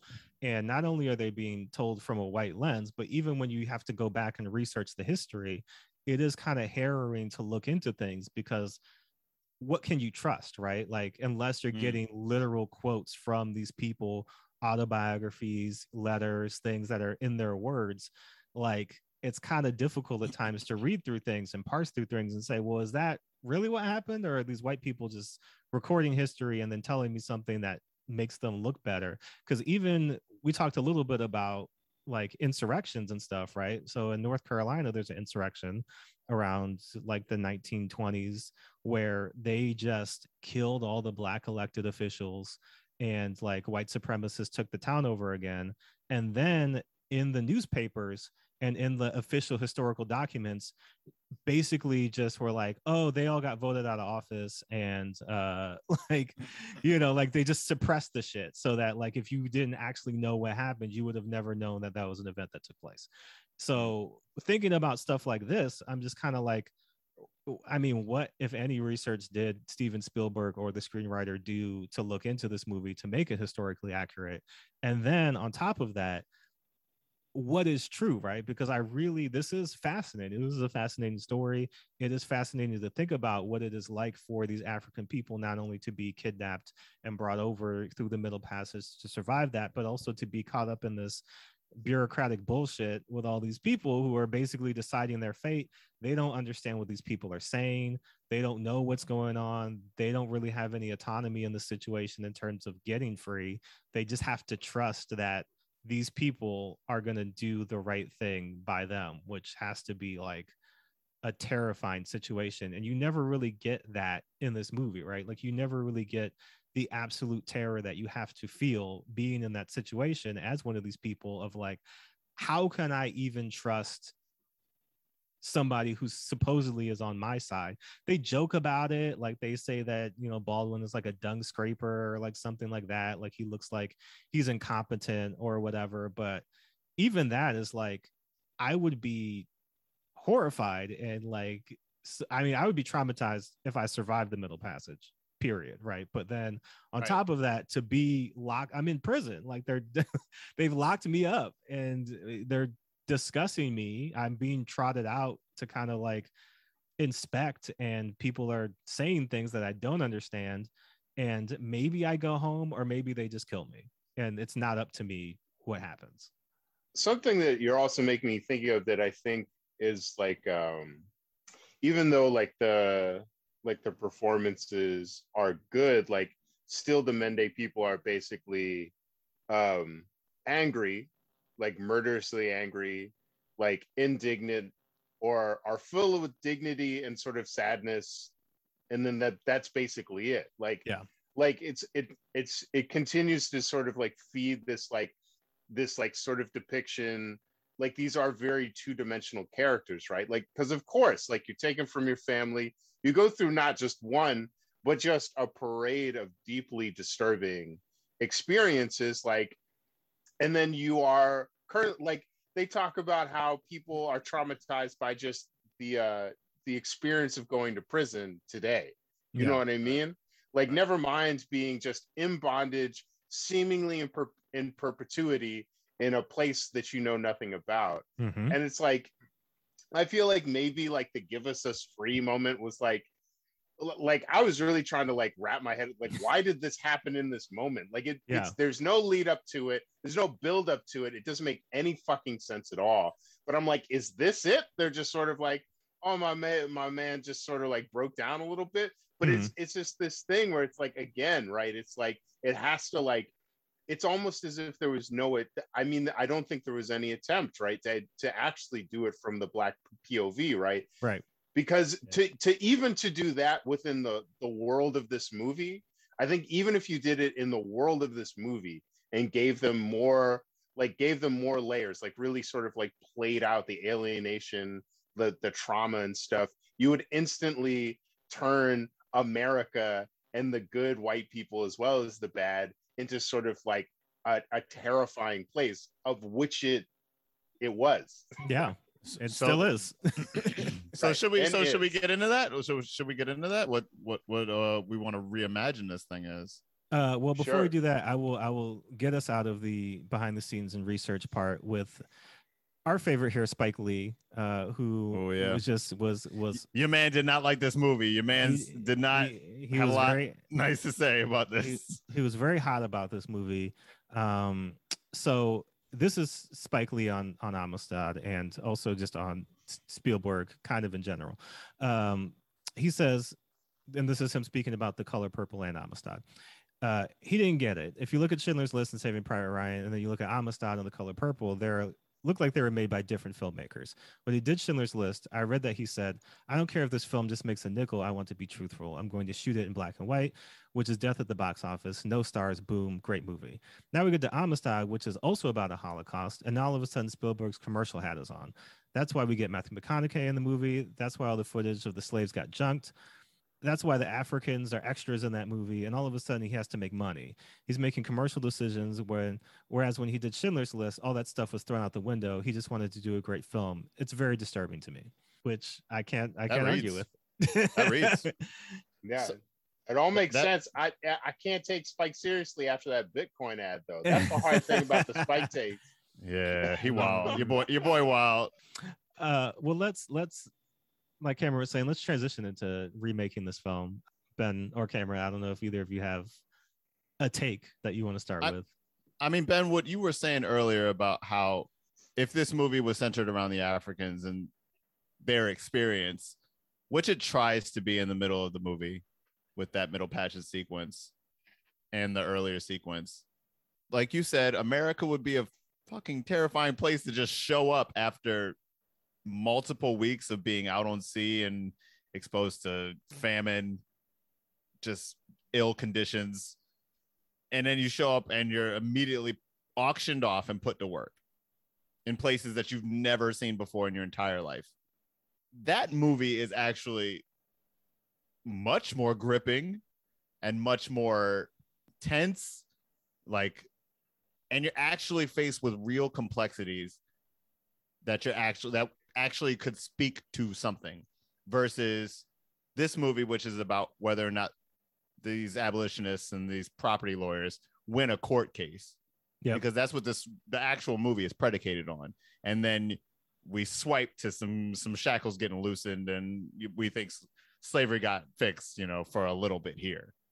But instead, this movie should be about the people who are subjugated, and we don't really get a lot of that other than to sensationalize a really boring 2.5-hour movie. Mm-hmm. Mm-hmm. Yeah, I mean, I'm thinking just about like the comedy of like the dystopian experience of just being in court already. You know what I mean? Like just like all of it. Like if you speak the language, right? It's already just like a parade of like meaninglessness and Mm-hmm. like these nuances that make no inherent sense, but it might fucking kill you. You know what I mean? It might get you killed, yeah. Yeah. Right. You know what I mean? Especially if you're black at this time, right? And so this idea that this is like, that has become the frame for like people to make grand speeches is crazy. Like, yeah, I agree. A movie in which people are lost in this like seemingly endless parade of fucking weird circuses where they don't know what's going on. That would be a really amazing movie about our court system, you know what I mean? And history, you know what I mean? I would love to see that, you know what I mean? Like I think that would do a lot. Or conversely, get John Singleton in here and see what he would do with it. Mm-hmm. Actually, going back on it, I'd love to see this through that kid's eyes, you know what I mean? Whether it's the kid who like learned English, you know what I mean? Because you would even get more of that feeling of just being lost, right? Because you're already a child in an adult world, and the adults around you are powerless, right? Right. You know what I mean? And that's an experience. And if it's not him, put it on Antonio. You know what I mean? Fuck it. If we make enough characters, throw those niggas together. You know what I mean? Like, right? You know what I mean? Fuck it. You know what I mean? Like, what sort of crazy movie about a kid lost in the world, right? Mm-hmm. Like but who was smart enough, and this feels like part of the Black experience, you know what I mean? Like to be hardworking enough, you know, to be sharp enough to learn a whole new goddamn language, right? Yeah. Probably no one's trying to teach you that shit. You know what I mean? No. And you get a bunch of people saved. Whoops, you're not saved. You know what I mean? You get the same kind of ending. You know what I mean? That we got this movie. Yeah. That little dude's code switching on a million right there. Learned a whole language. He was the first code switcher. Are we talking about scones? Oh shit! Let's get this nigga to write a letter. He's sharp. Scones, damn. He's a sharp little dude. Sharp little dude. Yeah, I think for me, I would just do the Creole movie, to be honest. Like, I think the thing about the Amistad case too, that's like a bit overblown, is that it really didn't change shit, right? Because they weren't talking about slavery as we knew it in America. They were talking about international slave trade. That's what the case was really about, and what got them free. Because if they were born slaves in America, we're not even having the court case. Like, they're all probably dead because they're property of whatever slave owner that they ran away from. So when you look at the Creole case, like, that's to me more interesting. One, because you get the story of this guy who escaped slavery and then made the decision that he's going to go back for his wife and family, which is like, think about that decision, right? Like, I got away, you know, I got out. But my family is not free. Like, knowing what it is and knowing that people you love are still trapped in that, and making the decision that if I go back and I get caught and I die, like, I'm okay. Like, I'd rather do that than live knowing that, you know, my loved ones are still trapped in that situation. Yeah. So he goes back. Absolutely. He makes that decision to go and free them, and then gets caught again, and then they're all shipped off. And so now it's just like what else do you have to lose at that point, right? Like, you already got away once. You know what's going to happen when you go into this place in Louisiana. Like, Louisiana slavery was not, that was, you're dead, right? Like, they're working you to death, and they're just getting influenced. So if you know what that's about to be, like, yeah, we're gonna, if you kill us on the ship, I'd rather die here than be put back into that in a worse position. So they not only are able to take over the ship, but then they're smart enough to know we need to go to the Bahamas because that's British, like, that's not American. So, like, think about that ingenuity of like, oh yeah, well we got the ship, but what do we do now? It's like, no, we know what we're gonna do. We're gonna go somewhere where they can't get us back. Like, we're gonna make this a whole fucking mess. So we're gonna go to the Bahamas. And the thing about it was, they went there, and the British were like, okay, so we can give you the ship back, but we can't give you these people back. These niggas. Because, and this is the part that I'm most fascinated about, the Black people on the island were protecting them. The Black people on the island took them in and said, oh no, like they're with us now. And so the British were like, we don't want to piss all these Black people off because they outnumber us on this island. So in fear of a mutiny, we're just going to give you the ship, and that's it. So, like, think about that too, right? These Black people on this island, this ship full of Black people pulls up on the island.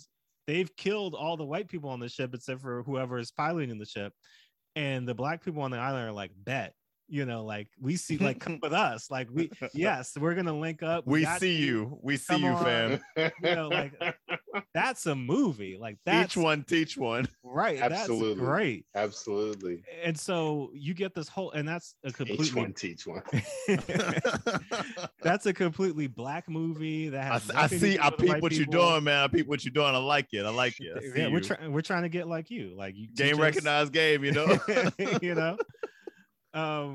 But think, like, that's such a Black movie, right? Like, there's no whiteness in there. There's not even a white savior. Like, all the white people in that movie die. Like, that's how Black that movie is. Like, like, they take over the ship and they just go and they live. Like, obviously the Bahamas weren't like a black paradise in the sense that, you know, like black people were just, it wasn't, you know, island Wakanda, but it is better than slavery. Like they had some more autonomy. They didn't have to go back to where they came from. So yeah, is that a movie in 1997 that white people want to see? Probably not. But nope. Is that a movie that I would like to see? Absolutely. Mm-hmm. Really someone, fuck it, you should do, because it's true. It's like that's the movie that should be made. Like I'm feeling hyped just imagining like the major points, right? Like them coming in to the fucking, you know, like coming ashore, you know what I mean, all haggard, and everyone on the beach is like, hey, yo, what the fuck? Like, this would be amazing. Like, yo, the next time white people in Hollywood are giving out money, you need to pitch the script. Yeah, I mean, we'll see what we can do. But it's definitely true that it's like, yeah, I do think, and again, maybe it's just because I'm pushing 40, but I do literally think white people are too scared to have that movie be made. Oh, you know what I mean? Oh, not just because it's all black cat, but because it doesn't involve them, right? Yeah. And in some ways, something that I was thinking about when thinking about like the Amistad's insurrection versus the Creole's insurrection, right? In some ways, the way, even though it's like kind of tight, but the Amistad like violence is sort of like adds to sort of an inherent animalisticness to the African people. Mm-hmm. You know what I mean? But the Creole violence, because, you know, depending on what you would depict, there'd be several moments to that, right? Yeah. It's much more calculated. You know what I mean? These are American blacks, you know what I mean? And I think in that way it's much more scary. Mm-hmm. You know what I mean?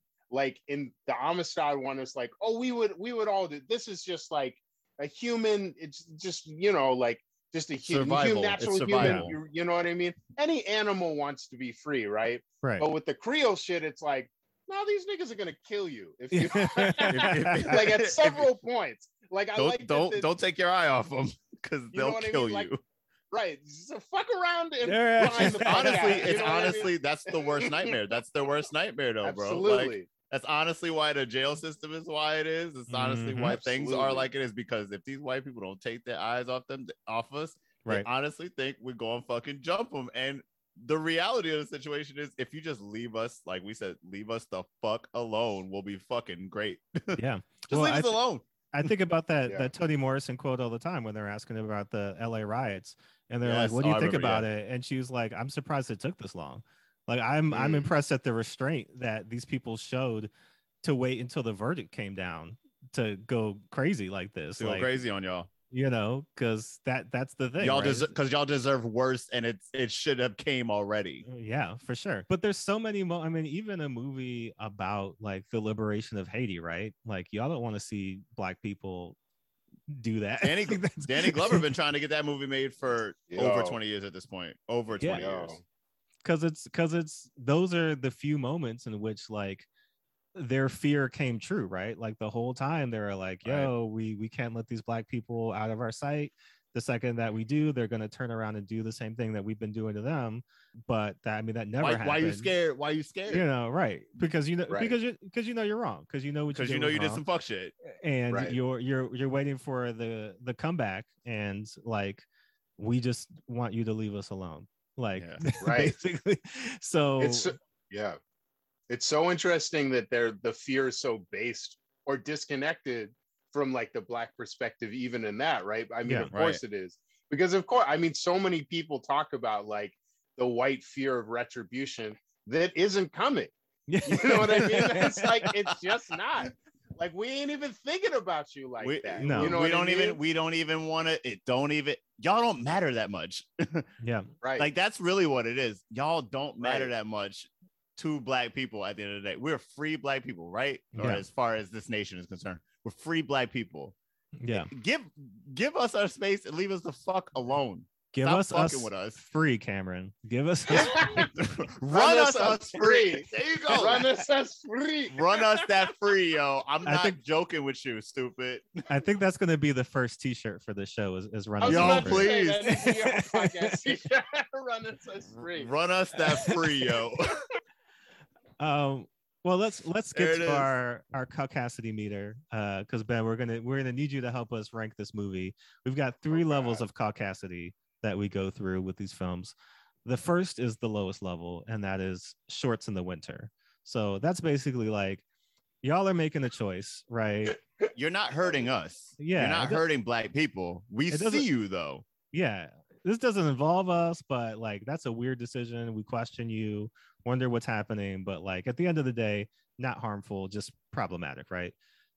Second level is this movie is touching my hair, which is basically like now we've crossed over into you are touching me. You've invaded my space. Yeah, now it's not full violence, but yeah, you're fucking with me. Now this is impacting me in a negative way. Like there's still a chance to like step back, to rectify your mistakes, but at this point in time, like we've crossed the boundary of my space and your space, and now we need to end this situation, right? The last one, I'm going to change this one, Cameron, in light of recent events. So our last ranking, our last caucasity ranking is Chris Martin's cover of Pony with no Genuine. shoes. Yeah. Chris Martin, no shoes. Yeah. Chris Martin and an acoustic guitar. Chris Martin. Why my nigga got no shoes on? Who asked you to have your toes out, bro? No one said that video okay. stinks. Well, you can smell that video. To add context, the full context is Chris Martin's barefoot acoustic cover of Pony at a Spotify event in the Hamptons. Yuck, all of it. Yo, throw it all in the garbage. And that's the ultimate, like, you have crossed the line. Like, there's no coming back from this. This is the most sarcastic. It's a violent act. Yeah, you have chosen violence against us. Like, you committed an atrocity that, that's it. Like, we're not fucking with you in any way, shape, or form. No, we ain't with it. So where do you see Amistad landing on that ranking system? Yo. Now I'm thinking about how much white people love guitars and they ain't done nothing with it. I've never heard it put that way, but that is so true. Ain't done nothing good with it. Love it, but like you're not helping. Yeah. Yo, you ain't helped nothing. Let me think. So I think that my real answer is probably you touching my hair. You know what I mean? Like this is sort of middle of the road. I think the deep part of me is like, this is like a vanilla version of Pony, and that I feel like it's at what it actually does to make white people think that this is actually history. This is one of the few depictions of like the Middle Passage and shit. It's actually incredibly pernicious. You know what I mean? Yeah. But given like all things that are possible, like all the movies that are out there, you know what I mean? And comparing this, I feel like it would be a bit too much to give it the highest caucasity rating. Right. So I mean, it's a touch of my hair 0.5, maybe. Right. You know what I mean? Yeah. Cameron, what do you think? I think I hate when this happens. It's like we usually let the guests go and then I'll go. And I agree a lot usually with the guests, but in this case, it's so specific, but I do agree because I feel like in the grand scheme of like white savior movies, they think they're doing the work. They think they're helping, but it really is. It's touching my hair and beyond, because what you're doing is you're actually just softening slavery. You're just like scrubbing it over with a little with a nail file. You're like shaving down the edges a little bit. It's really gross and kind of like negligent, kind of like irresponsible. Because if this is going to be your Schindler's List for black people, you made this like 3 years after you make Schindler's List, 4 years after you make that movie. You're not helping, you're kind of hurting the legacy of the whole situation, and you're not doing the work you think you're doing. You're actually like hurting people. So like, yeah, touching my hair 0.5. It's because it's not quite like, oh, this is not white man's burden. This is not hurting us. This is not hurting us. Yeah. But it isn't helping either. Yeah, I'm in a weird spot, right? Because on the one hand, I agree in the sense that this is probably just touching my hair, right? Like as a movie, it's pretty benign in so much as like, all right, like this is pretty typical Hollywood. Like we're gonna take the story, we're gonna insert a bunch of white They've people done it into it. before. Yeah, like there's nothing totally and just incredibly offensive about it. But it's when you start to do the research and you look more into it and like the actual history, not only of this case, but then the idea of this movie, because there's also shit that they talk about of like the incoming Civil War, which was like 20 years away when this was taking place, and like the idea that this was like a landmark case when really again it's only about international slave trade, not about like the slave trade or the slave practices taking part in America. It had no impact on any black person in America who was enslaved. And then, you know, you look again, they turn around and like, oh, Dred Scott ruling and like a bunch of other shit where it's just like it didn't improve anything ever. And so much of these movies are these situations where it's like this one individual black person's life may be better, right? But like black people as a whole, it doesn't improve it, right? And even in the case of this movie, it's like actually all these black people went through all this to go back home and their country was destroyed and they died. On a technicality. So, you know, like there's all this other bullshit going on. So like part of me just in terms of it being sinister in that sense, right? Of like, watch this movie and you'll learn something. Or it's like, no, you don't, or you learn all the wrong things. You learn nothing. You learn this whitewashed version of history that makes all these people heroes when they really weren't. And none of the actual truth about what these Africans went through in terms of this case. So like I agree that I guess I can't give it Chris Martin, but like I'm close, right? Like I'm on the precipice. Like I'm outside listening to him tune his guitar, like strum the first notes of Pony. But you know, we're not quite there. I feel like I want to add a new like rung on this pasty ladder, you know? Yeah. Like like this movie thinks it's slick. Yeah. This movie thinks it's slick. Because it's like, oh yeah, we're solving the problem. It really tries to make you think this is solving racism. They literally jump up for joy. Matthew McConaughey jumps for joy legit when they like hand down the ruling. Right. And then cut to the breaking of chains. Right. This movie is not about the breaking of slavery chains. This movie is about breaking these 44 chains and sending these 44 niggas back to Africa. Right. This shit is hella whack. This movie thinks it's slick. I feel like this movie isn't calling the cops on me for having a barbecue, but I do feel like it's telling me to stop being aggressive when I have every reason to be angry. This movie is like, it's like a HR meeting, right? Like they've called you in, they want to talk about, you know, people have been complaining about, you know, just your general demeanor at work. Like Debbie said you were aggressive in the break room. Like we just want to talk about, you know, maybe what's happening with you. Are you okay? Somebody said you were humming rap lyrics in the kitchen. They weren't sure if they were about them or if they were about like random niggas. Right. You know.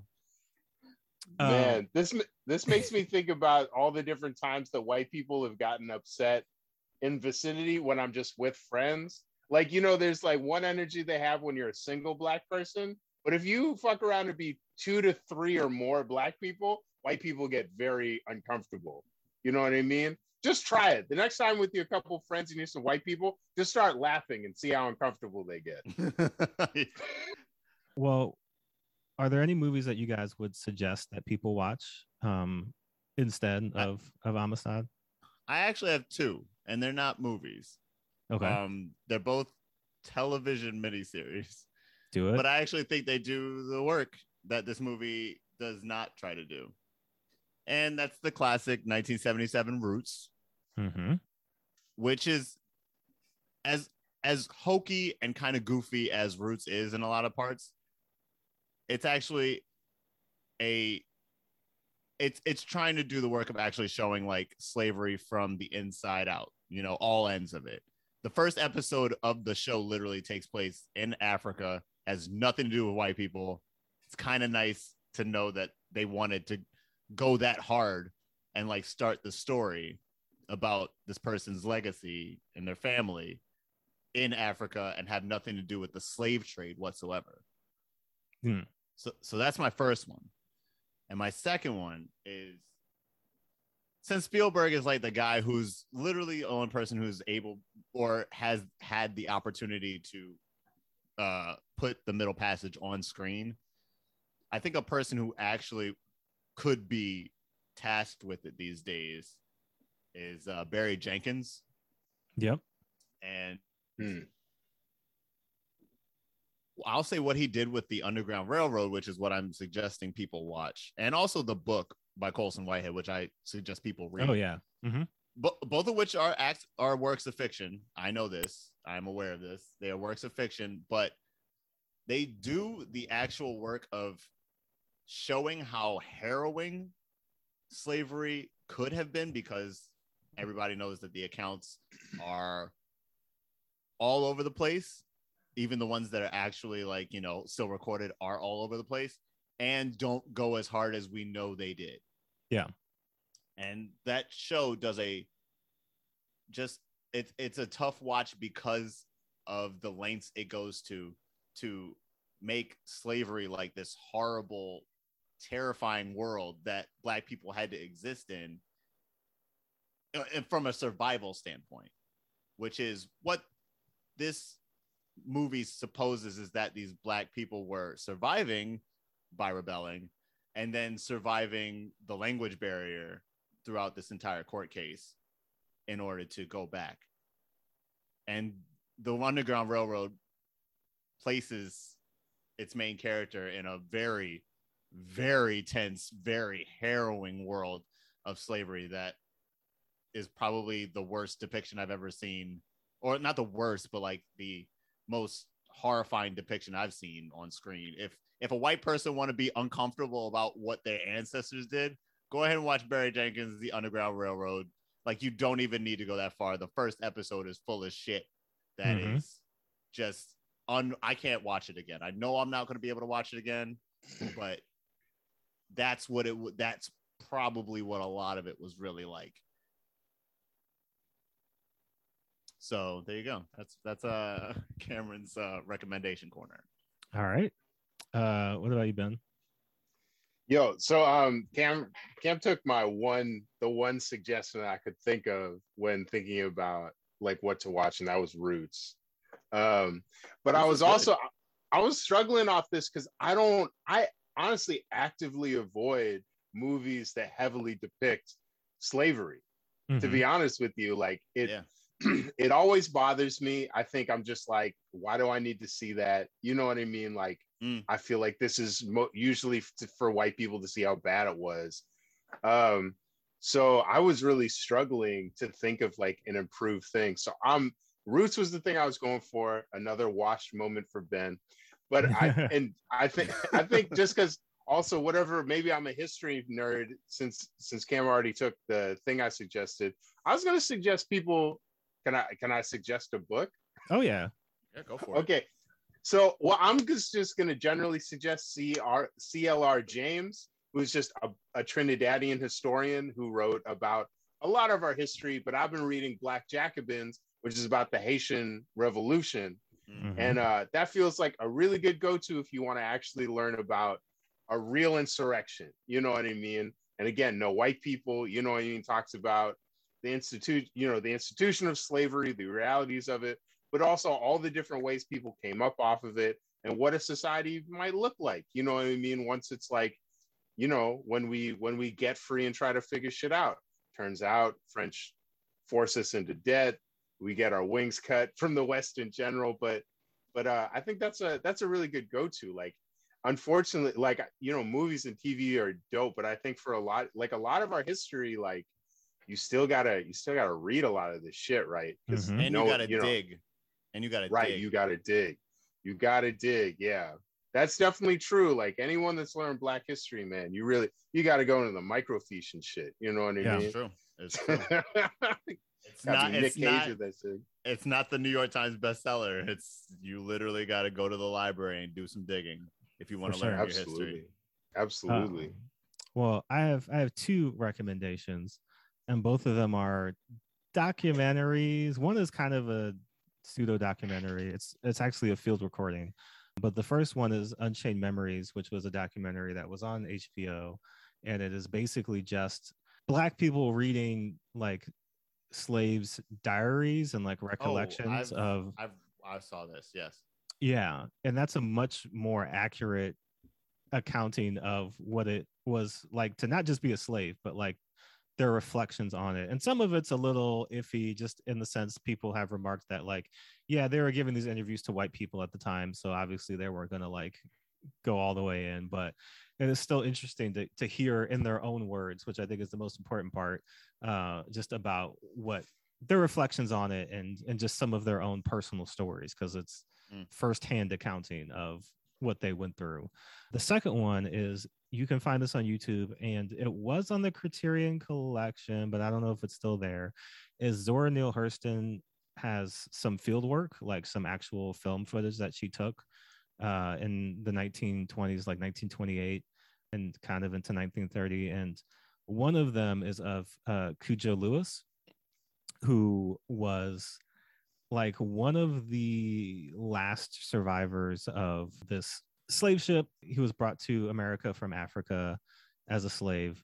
And, you know, it's basically him talking to her and this other folklorist and historian about just what his life was like, and, you know, like wanting to go home back to Africa, but not being able to, and kind of trying to make a new life in America post-slavery.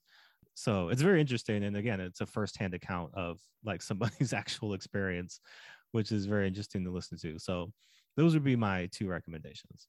That's a great recommendation, man. Yeah, that's incredible. So we've talked a lot. I think we've definitely gotten to the heart of Amistad and all the fucked up stuff about it. Maybe even not. There's probably more that we could talk about, but I feel like this is a good place to wrap it up. Ben, thank you so much for coming on. This has been great. Absolutely. Tell the people where they can find you on the internet, and tell people what you've got coming out that they can check out. So on the internets, you can find me on Twitter and Instagram at DaygloAhole, DaygloAyhole. All my friends are like, you need to change it. You came up with that forever ago when you were squat punk. And you're trying to be edgy. I'm gonna keep it. Fuck it. And then I do a lot of work for the nib.com. You can find me on there at the nib.com. And then the one book I got on record coming out in 2022 is Black Arms to Hold You Up, which is a sort of what is it? Sort of temporal nonfiction graphic novel about 7 individuals that were engaged in armed rebellion against white supremacy over the course of 100 years. So I'm pretty excited about that. I got, I always got some side projects and stuff going on, but that's the next big thing. For sure. I can't wait for that book. That sounds amazing. Yeah. Thank you. Cameron, tell the people what you got going on, where they can find you. You can find me on IG and Twitter at the Blipster 1138. That's Black Hipster, TheBlipster. Like you, I selected that shit when I was mad young, maybe like 12 years ago. And fuck it, we just sticking with it, But find me on Twitter and IG for like, nonsense, black nonsense. That's actually the best way to describe my my internet presence is black nonsense. Yeah. You should see if that handle's available. Maybe if you're gonna Black change nonsense. Shit. Damn. Ooh. Am I a real one though? Hey, you might come back for the next episode. It might be at Black Nonsense, yo, for real. So yeah, for now it's at the Blipster 1138 on Twitter and IG. You can find my sketch comedy group, To Karen with Love, on the internet. To Karen with Love. Just put it in Google and you'll find some funny videos. Yeah. And I'm Jordan Clark. You can find me on Twitter and Instagram at JRSosa18, JRSOSA18. Not as fun as the other two, but you know, it's working for me. I got comic stuff coming soon. I keep saying that, and I will announce stuff at some point when stuff is able to be announced, but it's happening. It's in the works. If you want to get in touch with us here at the show, you can reach us on Twitter at white_pod. We'll have all kinds of stuff coming up here with this episode of Amistad, all the research and history, and even like the Zora Neale Hurston stuff, like all the stuff you can find on YouTube. We'll be posting that. If you want to get in touch with us, yell at us, give us your revisions, all that stuff, you can find us, or email us at whitepeoplewon'tsaveyoupod@gmail.com. We'd love to hear from you. Please do all the things you do with your podcast. Subscribe to us, rate us, review us, tell your friends, etc., etc. But that's going to do it for us this week. We'll be back with another episode next week. But yeah, thank you so much for listening. Peace. Peace. Peace out.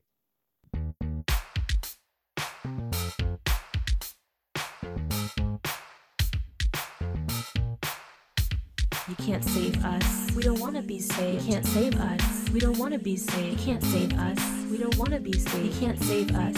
We don't want to be saved. You can't save us. We don't want to be saved. You can't save us. We don't want to be saved. You can't save us. We don't want to be saved. You can't save us. We don't want to be saved.